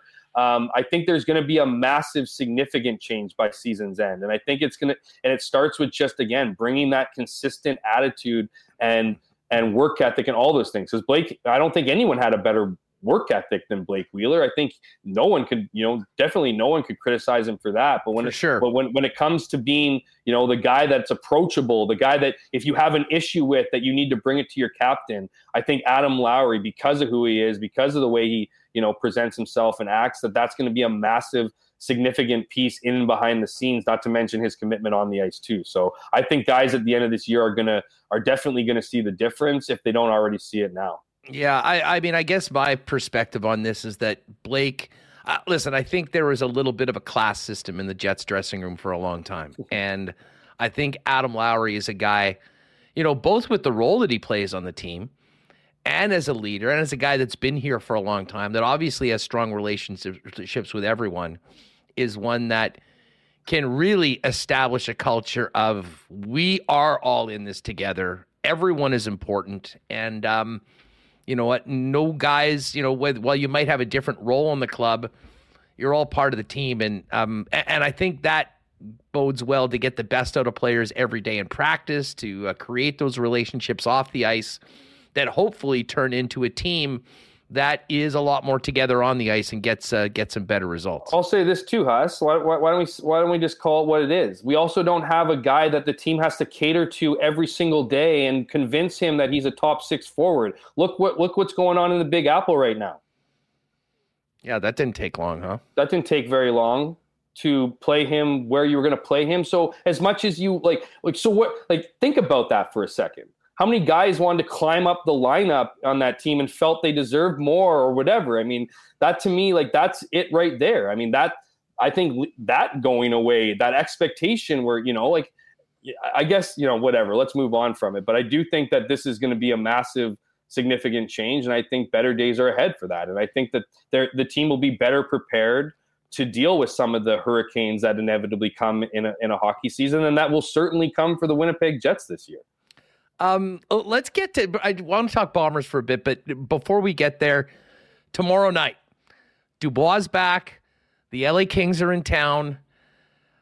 The 3 former Kings are going to be taken to the ice against their old teammates in their new unis at home. What do you expect tomorrow? I mean, first of all, from the welcome back, if you want to call it, to Dubois, but also the significance of this game to 3 new guys that haven't been here long, that I'm sure every single guy in that room is going to know means a little bit more than just another game on the calendar. Yeah, the emotion is going to be ramped up because, I mean, I don't care who you are, what player you are. If you get traded, and I mean, by all stories and reports and whatnot, Iafallo and Velarde were both very much wanting to be LA Kings. I think it was a shock that they got traded. I think they saw themselves in LA for quite some time. So while I'm certainly they have fond memories there, there's going to be that emotion that comes in with, proving the team that traded you wrong. So there's going to be a lot of emotion there. I imagine there's going to be a lot of emotion in the stands. With Pierre-Luc Dubois, not a lot of people in this city get out unscathed when they ask for a trade or don't want to be here anymore. So the crowd's going to be jacked up. And then, of course, there's Pierre-Luc Dubois. I'm sure he's going to be motivated. Not to show the Jets what they lost, of course, because the Jets, by all reports as well, wanted him to be a Jet for a very long time. So I think it's going to just be an emotionally charged game and just another thing to add momentum. But again, too, if you look at the way the Kings played last year and this season, and you look at the Winnipeg Jets and how they performed over the last 2 games, I expect a fast, fun hockey game. This is 2 solid, quick teams. I'm expecting a great hockey game, and that emotional charge that will surely be in those 3 former King players, and Pierre-Luc Dubois is just going to add to that. So I think it's going to be an exciting game for fans, and we know the Kings are a good team. We know the Jets could be a good team. So let's see 2 good teams go at it. Hammer, before we go, let's hit the Bombers. They still have some work to do. They have to win one of their final 2 games. No better time than the present, Saturday against Edmonton. When you think about the Bombers, knowing what is ahead, the playoffs, in all likelihood, a spot at home in the West Final, how do you think they handle these final, well, I was going to say the final 2 games, but let's focus in on Edmonton. Is it all systems go, full lineup, win this football game, and then gives you some options to figure out what you want to do against Calgary?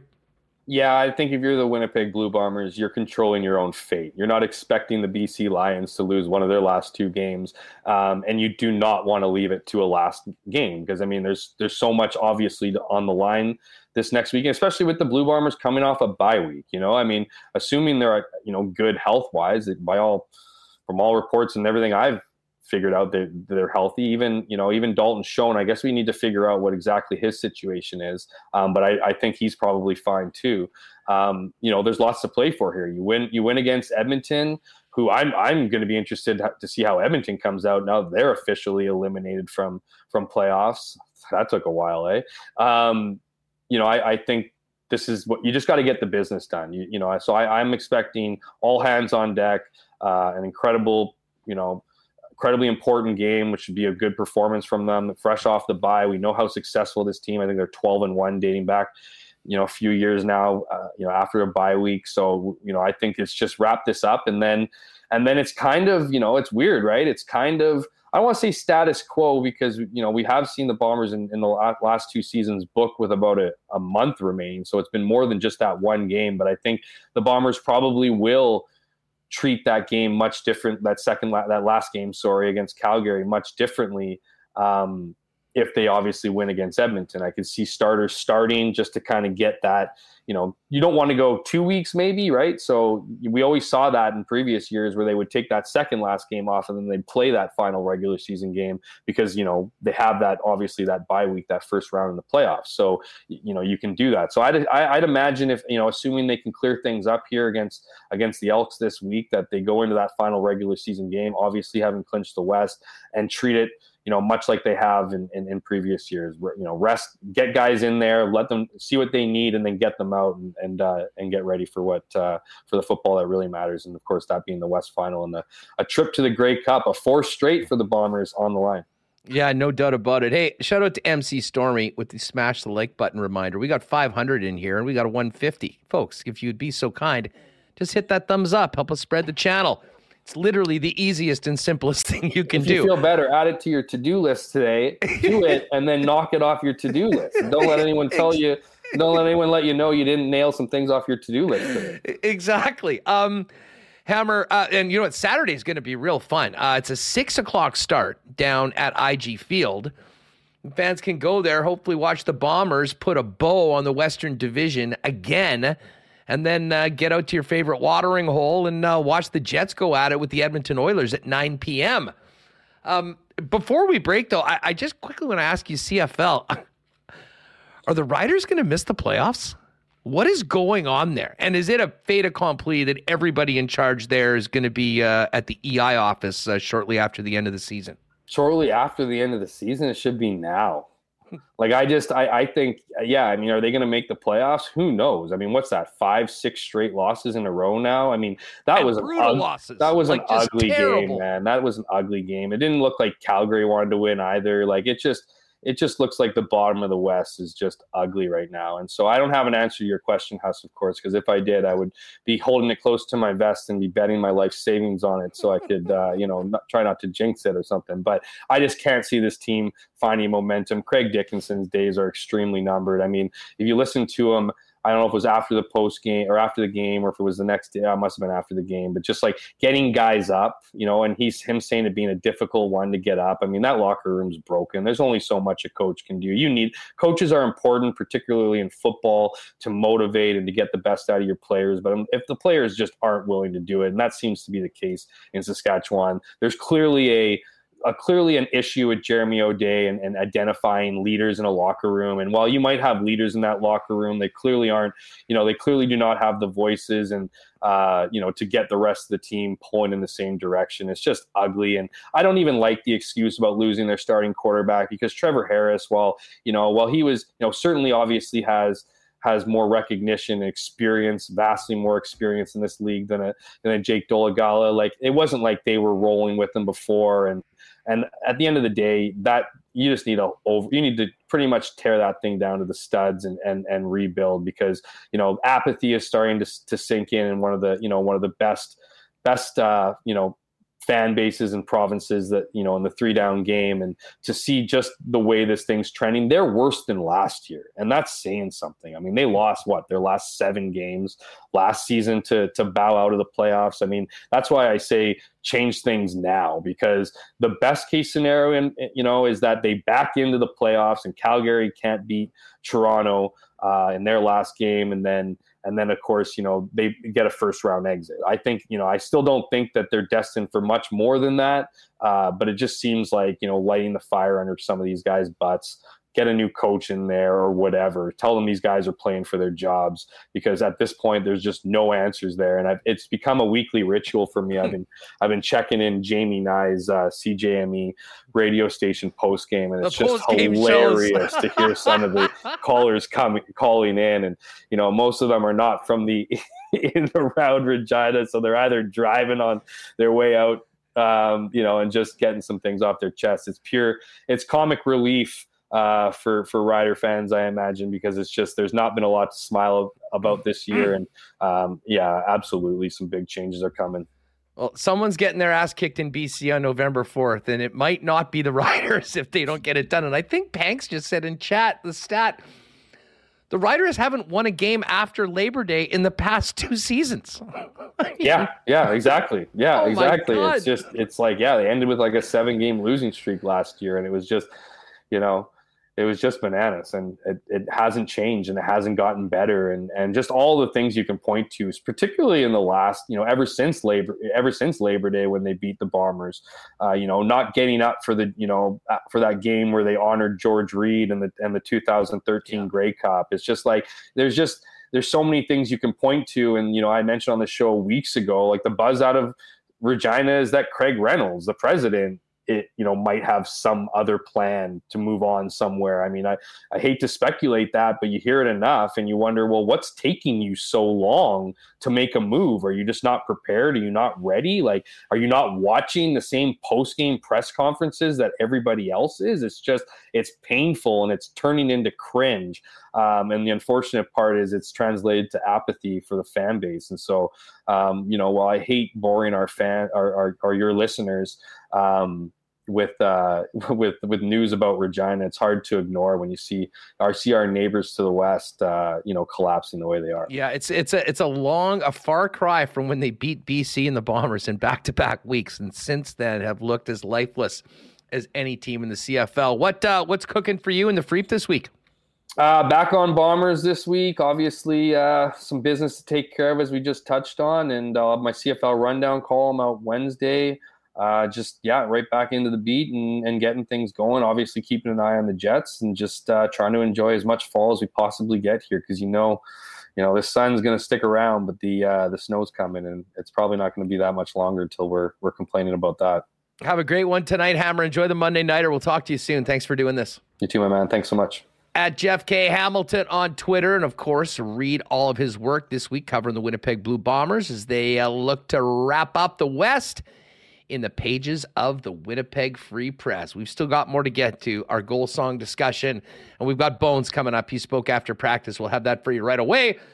First off, though, all of our Bomber reports brought to you by Princess Auto, proud sponsors of the Blue and Gold and Winnipeg Sports Talk. And Princess Auto is where you'll find the best deals on the most unique assortment of tools and equipment around. Everything you need to complete the projects on your list or start something new is at Princess Auto. Pop by and see them at one of 2 Winnipeg locations, Panet Road, Portage Avenue West, or shop online 24/7, 365 at princessauto.com. And don't forget, 4 p.m., the gates open for the Princess Auto tailgate party before the final home regular season game for the Bombers Saturday at IG Field. Shout out to the gang down at Consolidated Supply. A little bit of nice October. I'm sure they're managing to finish up a few more jobs right now before things get cold. Of course, Consolidated Supply are the leaders in irrigation systems, artificial turf, both indoor and outdoor, and golf carts is the exclusive club car dealer in Manitoba. But they've also got some other great options for your property. Something that might go well this winter, of course, being a hot tub, and amazing outdoor kitchen options as well. And of course, they're also the leader in small engine parts and repair. Consolidated Supply has so much for you, your property, and your business. Pop down and see them at their showroom. Open to the public, 1395 Niagara Road East. Or find out more online at cte.ca.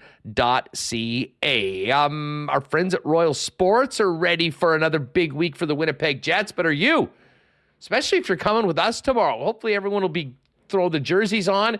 If you need a new one, why don't you get down to Royal right now? Maybe a 13 Velarde, a 9 Iafallo. I know there's some big fans of number 15, Rasmus Kapari, after his first 2 games of the Winnipeg Jets. Bottom line is, if you're looking for new Jets merch, get on down to Royal Sports, the biggest selection in town. Thousands of pieces of Winnipeg Jets merchandise, not to mention a great Bomber section to get you ready for Saturday and the Grey Cup playoffs. They've also got tons of NFL gear for you and your favorite team, however they're doing through 6 weeks of the schedule. International soccer and hockey season is here, and 12 months a year, Royal is the original hockey superstore for players of all skill levels and ages. It's all there waiting for you. Royal Sports, 750 Pembina Highway, and give them a follow on Instagram as well at Royal Sports Pembina for the latest merchandise drops and sale information. And just mentioned that Monday Nighter. Got a beauty tonight. Cowboys and Chargers. Cowboys 1.5-point road favorites at SoFi against the Chargers. And hey, no better place to watch than your local Boston Pizza. I think I'll be getting together with the fellas to watch this one tonight at my local BP. We've got some great prizes to be won each and every Monday night. But the real stars of the show, in addition to the game on the big screens with amazing sound, is those ice-cold schooners, gourmet Boston wings, and, of course, the amazing pizzas they've got for you. Not to mention everything from the BP feature menu. Chargers and Cowboys tonight, Jets tomorrow and Thursday. It's always a great time to pop by and meet up with your friends for the game at your local Boston Pizza. All right, great stuff with Hammer. Now, we do have some Rick bonus because Bones spoke after practice, Remo, I understand. Yeah, big practice today, Huss. Big game tomorrow. Revenge game, both sides. PLD on the Jets revenge. Iafallo, Velarde, Kupari revenge.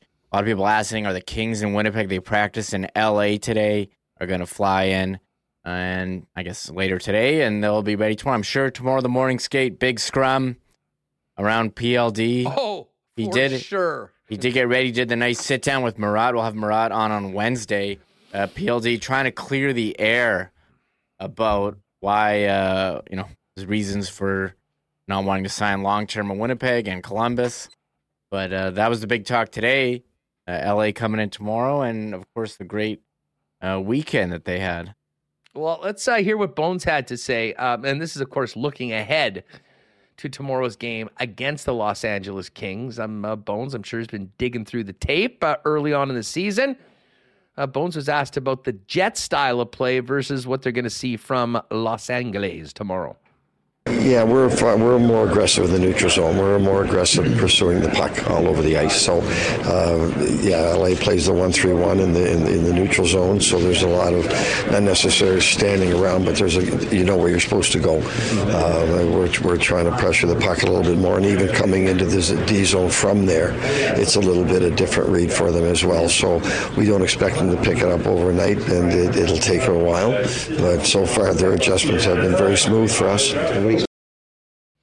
All right, so there's Bones on the style of the two teams. Now, a very familiar face will be wearing number 80 for the visitors tomorrow. That is Pierre-Luc Dubois, and Bones talked about welcoming back PLD tomorrow night as well. Well, he'll have a strong game, I'm sure. He's a very good player. He is. He's an excellent hockey player. He's a big, strong guy that can move, so I'm expecting a very strong game from him. How would you describe your interactions and relationship with him? I have no problem with Doobie. I talked to him an awful lot, spent a lot of time with him.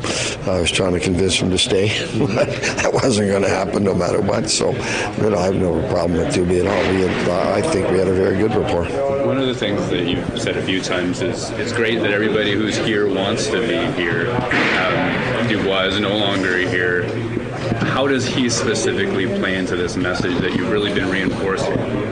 Well, again, he made it no secret that he wasn't going to sign a long-term deal here. When he comes out and says that, then he just didn't want to be here. He was going to move on when he could. So that's his choice, right? That's didn't want to be here. Didn't want to be here. So it worked out well for him, and it's worked out really well for us. So did you see that affecting the rumors? All right, so there's Bones. That was interesting, Reem. And, he and Bones, sort of matter-of-factly said, hey, he was made it clear he wasn't signing here long-term. And, when you know that, you move forward on it.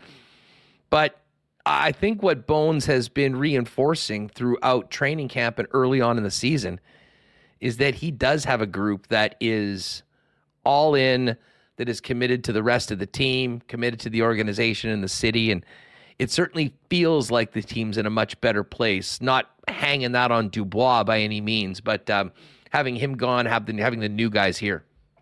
Yeah, and I don't know if you saw Runway. They showed it during intermission on the Game House. They have the full version at the Winnipeg Jets YouTube channel, but it showed the pre-training camp team meeting. All gathered at a restaurant, everyone there, and the message.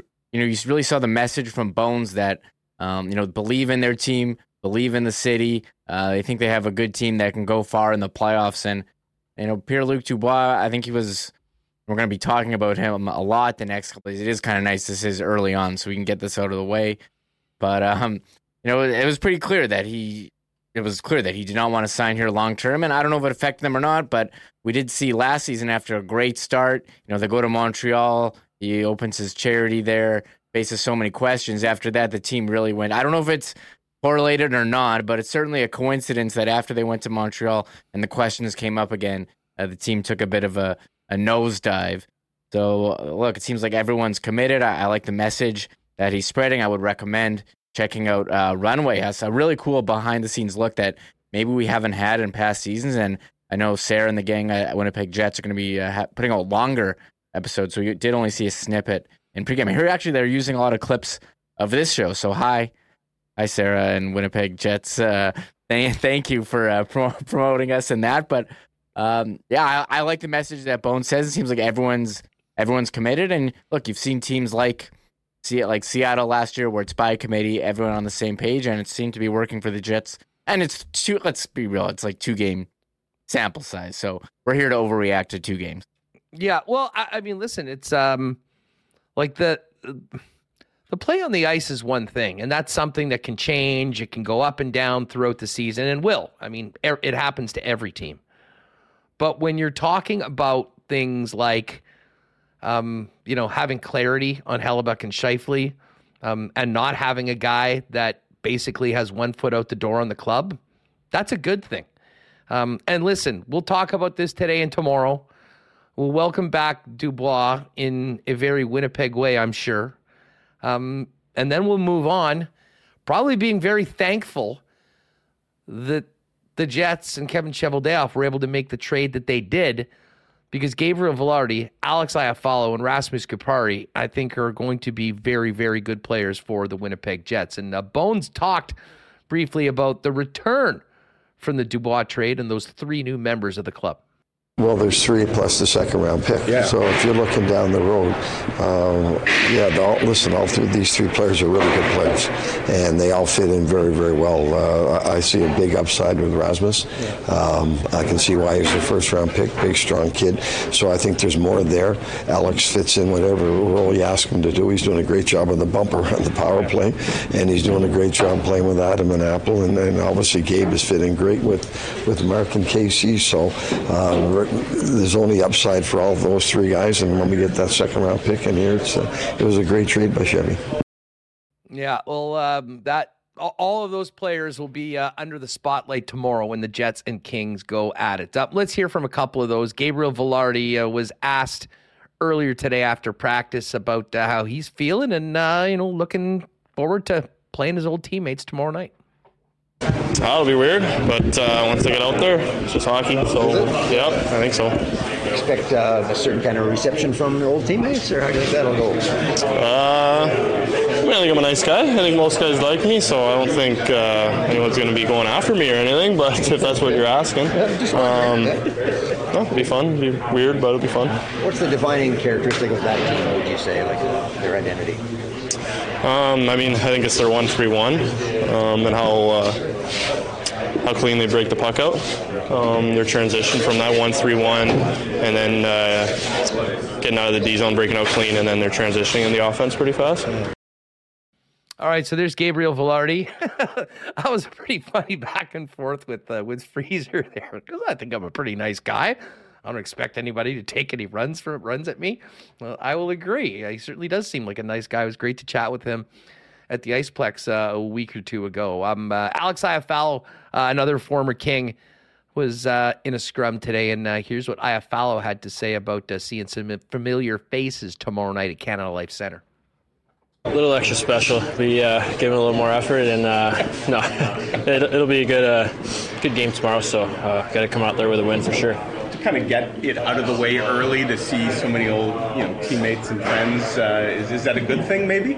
Yeah, it's a good thing. I haven't seen him in a bit here, so it's obviously business on the ice, but a couple jokes here and there can't hurt anybody. So it'll be fun game.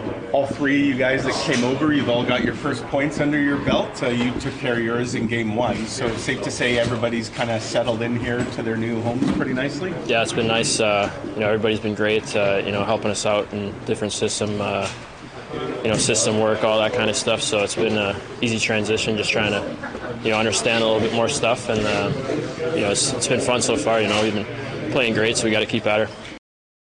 All right, there's Alex Iafallo. We may need to do a little WST special tomorrow on Cool Bet Ream with maybe a Jets win and a couple points from the Kings guys. We'll work on that in the meantime. But great to hear from those guys. They and Rasmus Kupari will be wearing Jet jerseys tomorrow, and we'll see PLD for the first time here in Canada Life Centre wearing the colors of the visitors with the Los Angeles Kings tomorrow. One other note from practice today, Reem.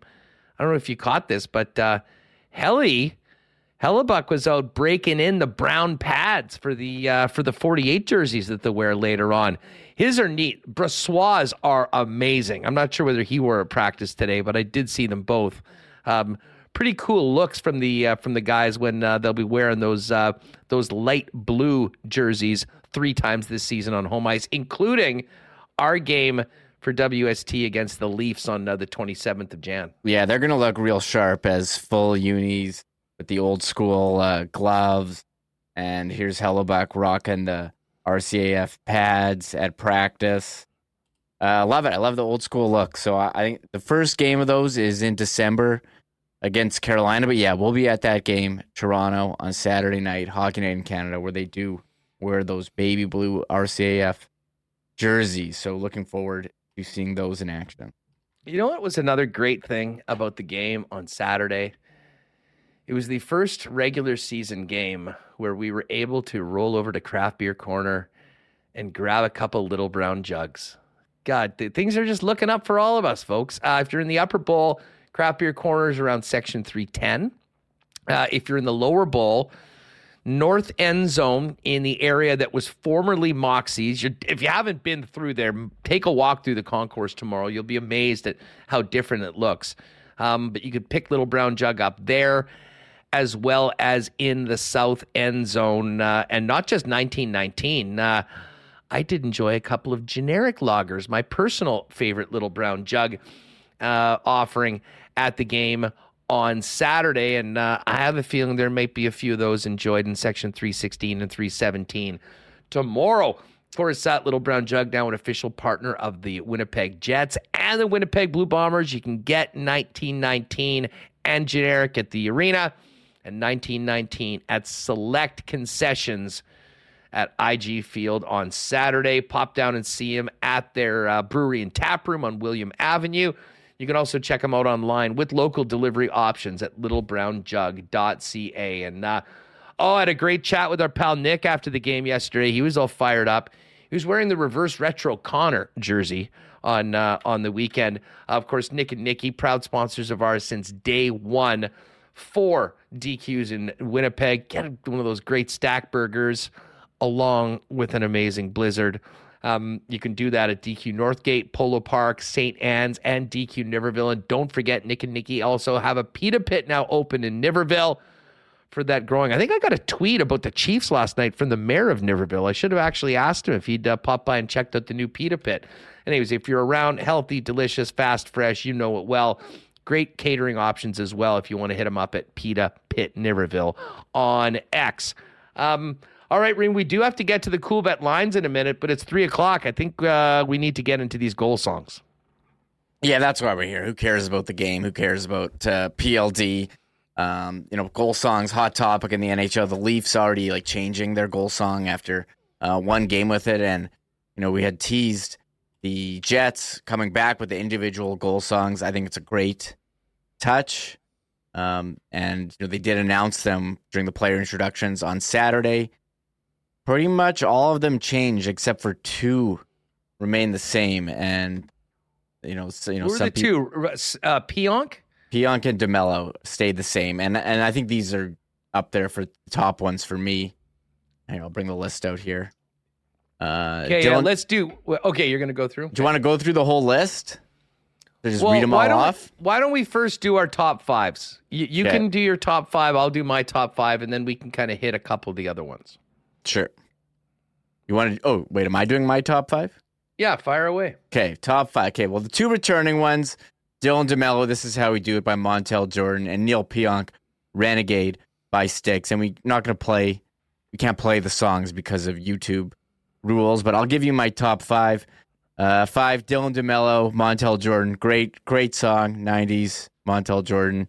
Heard it on Saturday, into it. Number 4 for me, Nino Niederreiter, going with Disco Inferno. Got to have a mix, some 70s disco, into it. Kyle Connor, this is a throwback from the first years of Jets 2.0. Yes. Going with Hell Yeah by Rev Theory. And even me and some of my friends, we were going up to each other singing, "Give me a hair, give me a yeah." That's my singing that song. So I like it. He did score. You're going to hear that a lot, and reminds me of, Andrew Ladd, Dustin Byfuglien, Brian Little. I guess it's kind of a throwback at this point. And I almost wonder if, when you talk to Kyle, he said a couple of the Jets took their songs, maybe understood the assignment, and I do wonder if there was some coaching by Jets production team on what songs to pick. We'll get to Mark Scheifele's change. Well, listen, anyone that was on the team last year, I think, saw the ones that worked and saw the ones that didn't. Yeah. I mean, it kind of goes without saying. You want to have a song that at least people recognize, or at least people know, or that's upbeat, that's funny in some ways, and I think for the most part, the guys did a pretty darn good job of nailing it. All right, what's number 3? Okay, well, number 3 was Kyle Connor. Number 2, Gabe Velarde going with the Macarena. That's a song for me, very special song to me, Hustler. Of course, growing up and playing it on Dance Mix 94? I think it was Dance Mix 94, listening to that. But also going to local bars, finding the Touch Tunes jukebox, and clearing out the room by putting on Macarena. Very special place to me. That is Remus. Remus sometimes will go onto that Touch Tunes app knowing that friends are at another bar and remotely put on the Macarena just to screw with people. That's true. That is true, everyone. Don't let them deny it, because I know it's a fact. I don't think I've ever done that, but I love how you can go up there or do it on the phone and play it so people don't see you picking. Be like, who's playing this song? And you're just like sitting in the corner snickering. So I'm curious how that's going to go over. We were thinking he's going to score like 25, 30 goals. It could be a hit. I'm not sure. I think it's certainly interesting. One of the best one-hit wonders ever. It still amazes me how popular that song was, considering it's not. If Velarde scores tomorrow, the entire WST section is going to be doing the Macarena. Mm-hmm. Mark my words right now. And I don't really remember all the thing. I know you put your hand on your shoulder or something like that. Well, as I say, Remus is a Macarena guy. So Michael Remus will be leading everyone in the Macarena. Mm-hmm. Get a goal tomorrow, Velarde. Let's make this happen. Maybe we'll have to put it on TikTok too. I think you could get some TikTok views on that. For sure. And then number 1, I know, and first of all, and Velarde going with like the one-hit wonder. Nate Schmidt did it last year with Mambo number 5, which is also, I thought, was amazing too. And then my number 1 pick, wasn't going to go with Velarde, but number 1 pick, Alex Iafallo, Poison. Nothing but a good time. Great song. For sure. Well, I think we're pretty much on. Now I'll say this: the goalies. I love the fact that there were songs for the goalies.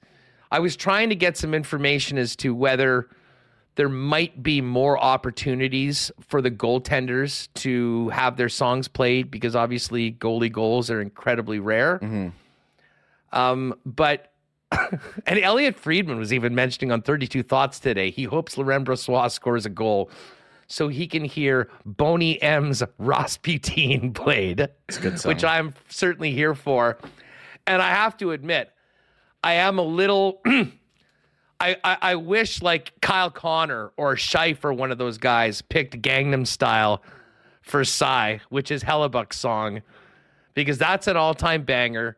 YouTube champion for number of views. I will own it. I'm good for at least 20 to 25 of those views on YouTube for Gangnam Style.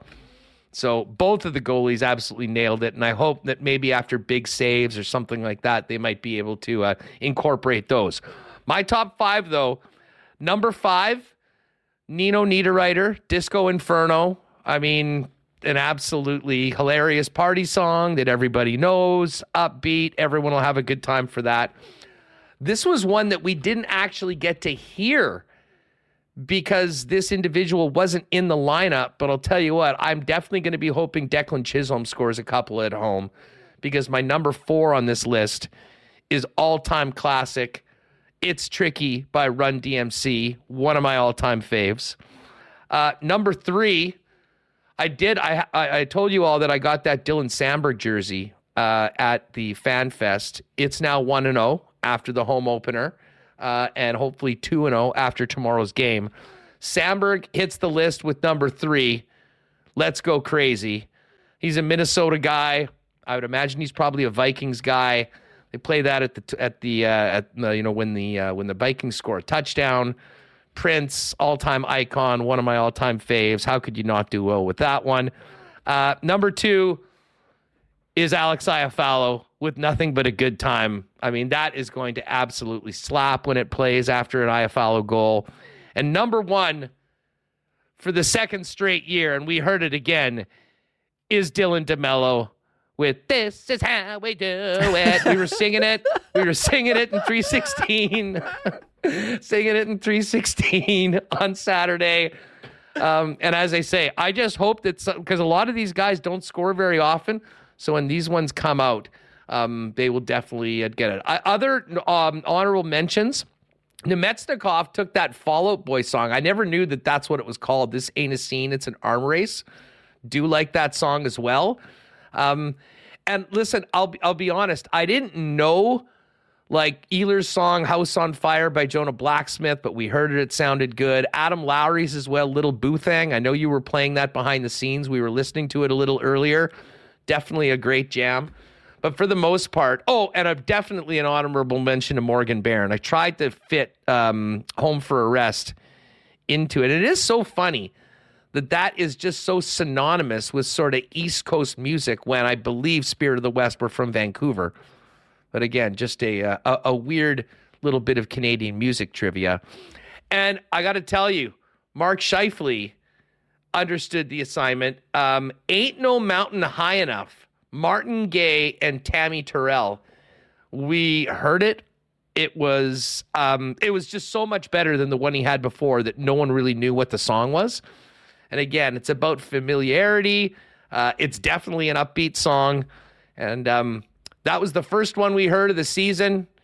It debuted very well. And I have a feeling, let's hope that Winnipeg Jet fans know all the damn words to that song because they hear it so often at Canada Life Centre this year after 55 goals. Yeah, I agree with all your picks. I wanted to put Sandberg in honorable mention. I like how Sandberg and Neil Pionk, the two Hermantown guys, going with the classic rock, Neil Pionk going with Renegade by Styx, which always reminds me of Adam Sandler and Billy Madison sitting on the car and revealing his REO Speedwagon t-shirt, which is a great scene.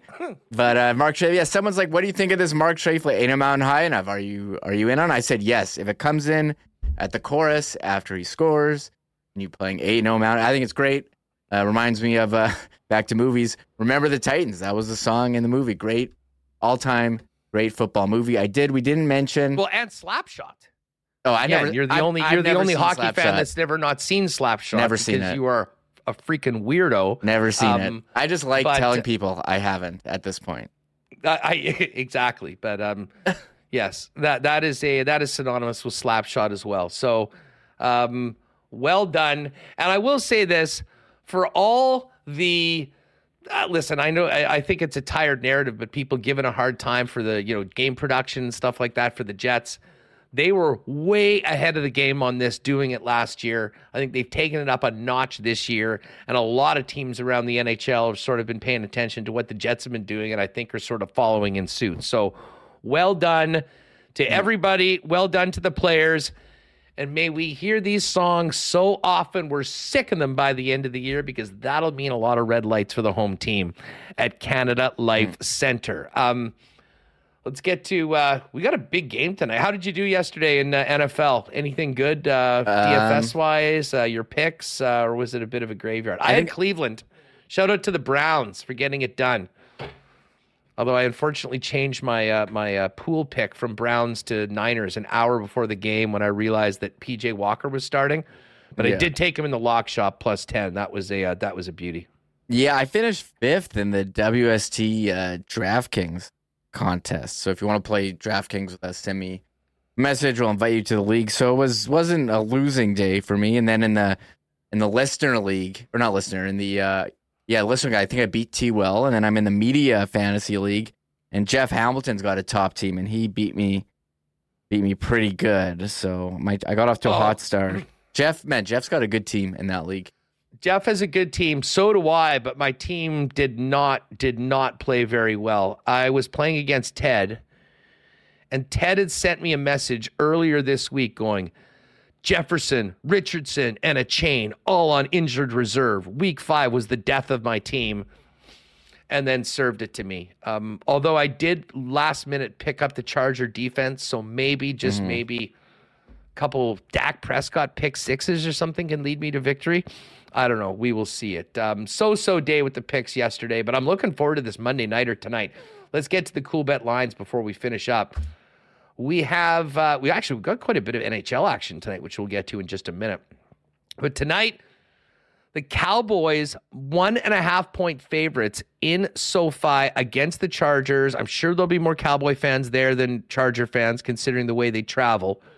But I'm actually feeling the Chargers here, and I like the under 50.5. I think as bad as the Charger defense has been this year, I anticipate it being a little bit better, and I do think Dallas is going to be it'll be a big challenge for Justin Herbert and the Charger offense, but I'm going to take the Chargers and the under. Where are you coming out in on this game? Yeah, Austin Eckler's back for the Chargers, and the Cowboys are a puzzling team. What is this? This is technically a home game. Technically a home game for the Chargers. Technically a home game. Much like all of their home games. The Chargers seem to disappoint all the time, but I like Justin Herbert, so I'll go with the Chargers. I think it's going to be a tight one, though. Do we know if is Joshua Palmer starting? I have him, and he was put questionable yesterday. So, since the mic... probably get inactives in about 2 hours or so. So, if you're wondering about your lineup tonight, make sure to check that out as we get a little bit closer. We got 5 games in the NHL tonight, though. Yes.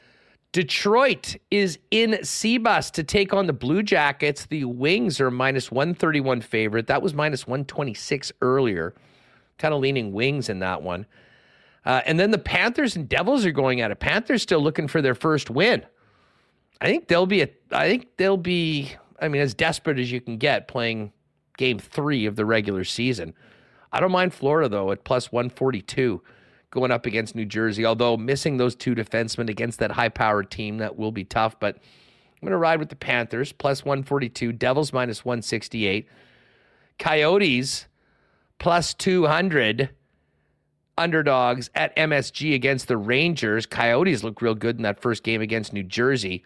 Rangers are minus 242. As we mentioned earlier, Blake Wheeler benched in the last game, taken off the second power play. Not a great start for the former Jet captain in the blue of the New York Rangers. And Connor Bedard in Toronto to take on the Leafs. You think there'll be any media there for that one, Reem? Yeah, I saw a report that they weren't actually doing media this morning. Well, he's already done about 50 interviews so far this year. So maybe they're smart to give him a night off the morning of a game against the Leafs. I did see Taylor Hall saying, maybe ease off a bit on this guy. He's 18 years old. He's jealous. He's so jealous. He was a number 1 overall pick. Yeah. He didn't get this sort of love. But listen, I'll say I'm so impressed with Bedard, not only about him playing, and like Dave's mentioned, just how much he has the puck on his stick, and he should, because he doesn't have a lot of help there with that Blackhawks team right now. But he's doing pregame interviews. He's doing in-between period interviews. He's doing interviews after the game. On the bench during the game. But here's the thing. Starting off up against Sidney Crosby and then going through Montreal and Toronto. What was the other game? Boston. I think the NHL did it right. This, I think, will subside and it'll get a little bit more normal. But the young man is a phenom. He's just in the league. There's so much interest around him, and I think he's holding up his part of the bargain very, very well. That being said, Blackhawks plus 270 underdogs tonight against the Toronto Maple Leafs. And then the final game is the Flames and the Capitals. These games all start at 6 o'clock, by the way, tonight, or just afterwards. Calgary minus 121 in Washington to take on the Caps. I believe they got shut out by Pittsburgh in their first game of the season, so Washington look to win their first game of the year. Check the Coolbet exclusives. We'll get a lock shop parlay up for the game tonight. But as I say, I like the under is my daily pick, and I think I'm going to lean on the Chargers to win this one tonight. If you haven't played a cool bet before, get on over there. Use the promo code WST on your first deposit for a 100% bonus up to $200. Should be a good one tonight. Some good hockey, Remo, and then a pretty interesting football matchup. And then tomorrow, it's all systems go for game one of our 4-game Winnipeg Sports Talk pack. I am so fired up to see everybody at the rink tomorrow beforehand. Yeah, that's going to be a great time. So I got to pick my wardrobe house. Before we go, I think we do have to mention the viral hockey moment of the weekend wasn't Josh Morrissey giving Adam Lowry his stick, but it was Manitoba Moose Jeffrey Viel. The fight, I knew you were going to. And this, we have to. People are like, "Oh, you guys got to talk about it. We're getting tagged and stuff." Dan Fink on the call, and this was an old-fashioned slobber knocker. Oh yeah, play it with the audio. This is great. Get a bit of a tilt here as Jeff Viel and Alex Gallant are going to go. Couple of tough customers here. Gallant gives up a little bit of size, but is as tough as they come, and they will start swinging. Viel contact's good, and they're just going to tee off. Gallant, no defense in this one from either side. Gallant loses his helmet. Viel swims over the top. They tie up another couple after the lines. Folk get in there. Viel one more over the top, and that is as spirited as they come. That was an absolutely bananas fight. I mean, as Fink very appropriately mentioned, no defense in this one. Bomb after bomb after bomb. And the thing about Viel, and I mentioned this when the Jets signed him, I didn't know much about him. Went and checked out his numbers, noticed, oh, geez, he's got a lot of penalty minutes. Let's go over to hockeyfights.com. Like, I don't know if his record is all that good, but holy crap, does he step up and stand up to who's ever in his way. He had a few fights against some of the big boys in the National Hockey League with the Sharks last year, and that was an absolute 10 out of 10. If you like that sort of thing. We don't see very many of those anymore. Speaking of the Moose, nice win yesterday for the club. They had an early lead. They blew it and lost on Friday. They reversed that against Calgary yesterday, coming back from a 2-0 lead. And, man, it was a nice weekend. Brad Lambert, Nikita Chibrikov, Chaz Lucius. It's going to be a fun season for the Manitoba Moose as these young players continue to grow and develop and at some point start knocking on the door of the big club with the Winnipeg Jets. Yeah, they lost on Friday, came back, won in overtime Sunday. We've talked a lot about the exciting prospects there. So Chibrikov getting his first goal with the Moose. As you mentioned, Brad Lambert on the board. So it seemed like a great time at Canada Life Center, and they'll be back this weekend. Has both night games, Friday and Saturday night for the Moose. So this weekend it was the afternoon Sunday. Next weekend, both back-to-back evenings. Excellent. Well, we'll have some tickets for those games as well. We'll do that maybe over the course of the next couple days. Another great reason to sign up for the Winnipeg Sports Talk newsletter and to become a member of the channel to get some exclusive chances to win things like Moose tickets through Winnipeg Sports Talk. Tomorrow, folks, it's going to be awesome. Again, if you already have your WST pack purchased, thank you. Great response. We will gather tomorrow. The doors are going to open at 5. And again, you got to go through the Skywalk, the Hargrave Street Skywalk doors, which is technically called Gate 6. That's where early access will be. Hang a left when you get up there, and you'll see the bar just outside section 316. That's where we'll be. I'm working on a couple things to raffle off amongst everyone that bought a Winnipeg Sports Talk pack. And if you are a season ticket holder, which I know many of you are, or have a mini pack, or you're splitting up and you want to come and join us, but you're not in our section, bring it on. Bring it on. We'll see you there around 5:30. Again, the main gate's open for everybody else at 6. So try and take advantage of that early and get in there. Probably be the best way for us to set up shop, take over the bar, do our raffles and whatnot, get a couple little brown jugs in us, and then get ready to get loud for the Winnipeg Jets when they take on the Los Angeles Kings. If you have any questions, I think we pretty much know what's up. Again, the free drink is going to be done through the app, so make sure you have the Jets app already and link that, through your email to your Ticketmaster account because they'll be sending those tomorrow. And I'm sure somebody from the Jets will be popping by as well if we have any other questions. And hey, just one more mention. If you've been thinking about, you know what, maybe this would be great, we should join the crew. There still is time. The link is in the description of this video. And if you're listening to Winnipeg Sports Talk today on podcast, just go to the website, winnipegsportstalk.com. Click on that link and count yourself in for tomorrow. Looking forward to it. We've added some more seats just across the aisle in section 317. So 5:30 tomorrow, gang. We'll see you at the bar outside 316, early entry. Again, the Hargraves Skywalk doors. So you can go up at the Shark Club or get into City Place, just walk through. That's where the early access will be. Hang a sharp left. We'll see you. Throw your jerseys on, signs, anything else you want. We want to definitely make an impression on the crowd with our first night for the Winnipeg Sports Talk Pack. Great show today. Awesome numbers. Hit that thumbs up if you haven't already. And get ready for a big show tomorrow. Getting ready for the Jets and Kings. Mike McIntyre is going to join us, and we'll have much more from the morning skate and the dressing rooms of both teams, and maybe hear a little bit of PLD. I'm sure there'll be plenty of mics in his face tomorrow when he comes back to Winnipeg for the first time as an LA King. Thanks to Dave Poulin, Jeff Hamilton, all of you in the chat for making us a part of your day. Get some rest tonight, folks, and bring the energy tomorrow. We'll see you at Canada Life Center, but first, we'll see you tomorrow at 1 p.m. on WST. Have a great night. Enjoy the Monday Nighter. Oh, my God! Oh! Shut it down! Let's go home! Thanks for tuning in to Winnipeg Sports Talk Daily. Make sure to subscribe on YouTube and your favorite podcast feed at winnipegsportstalk.com.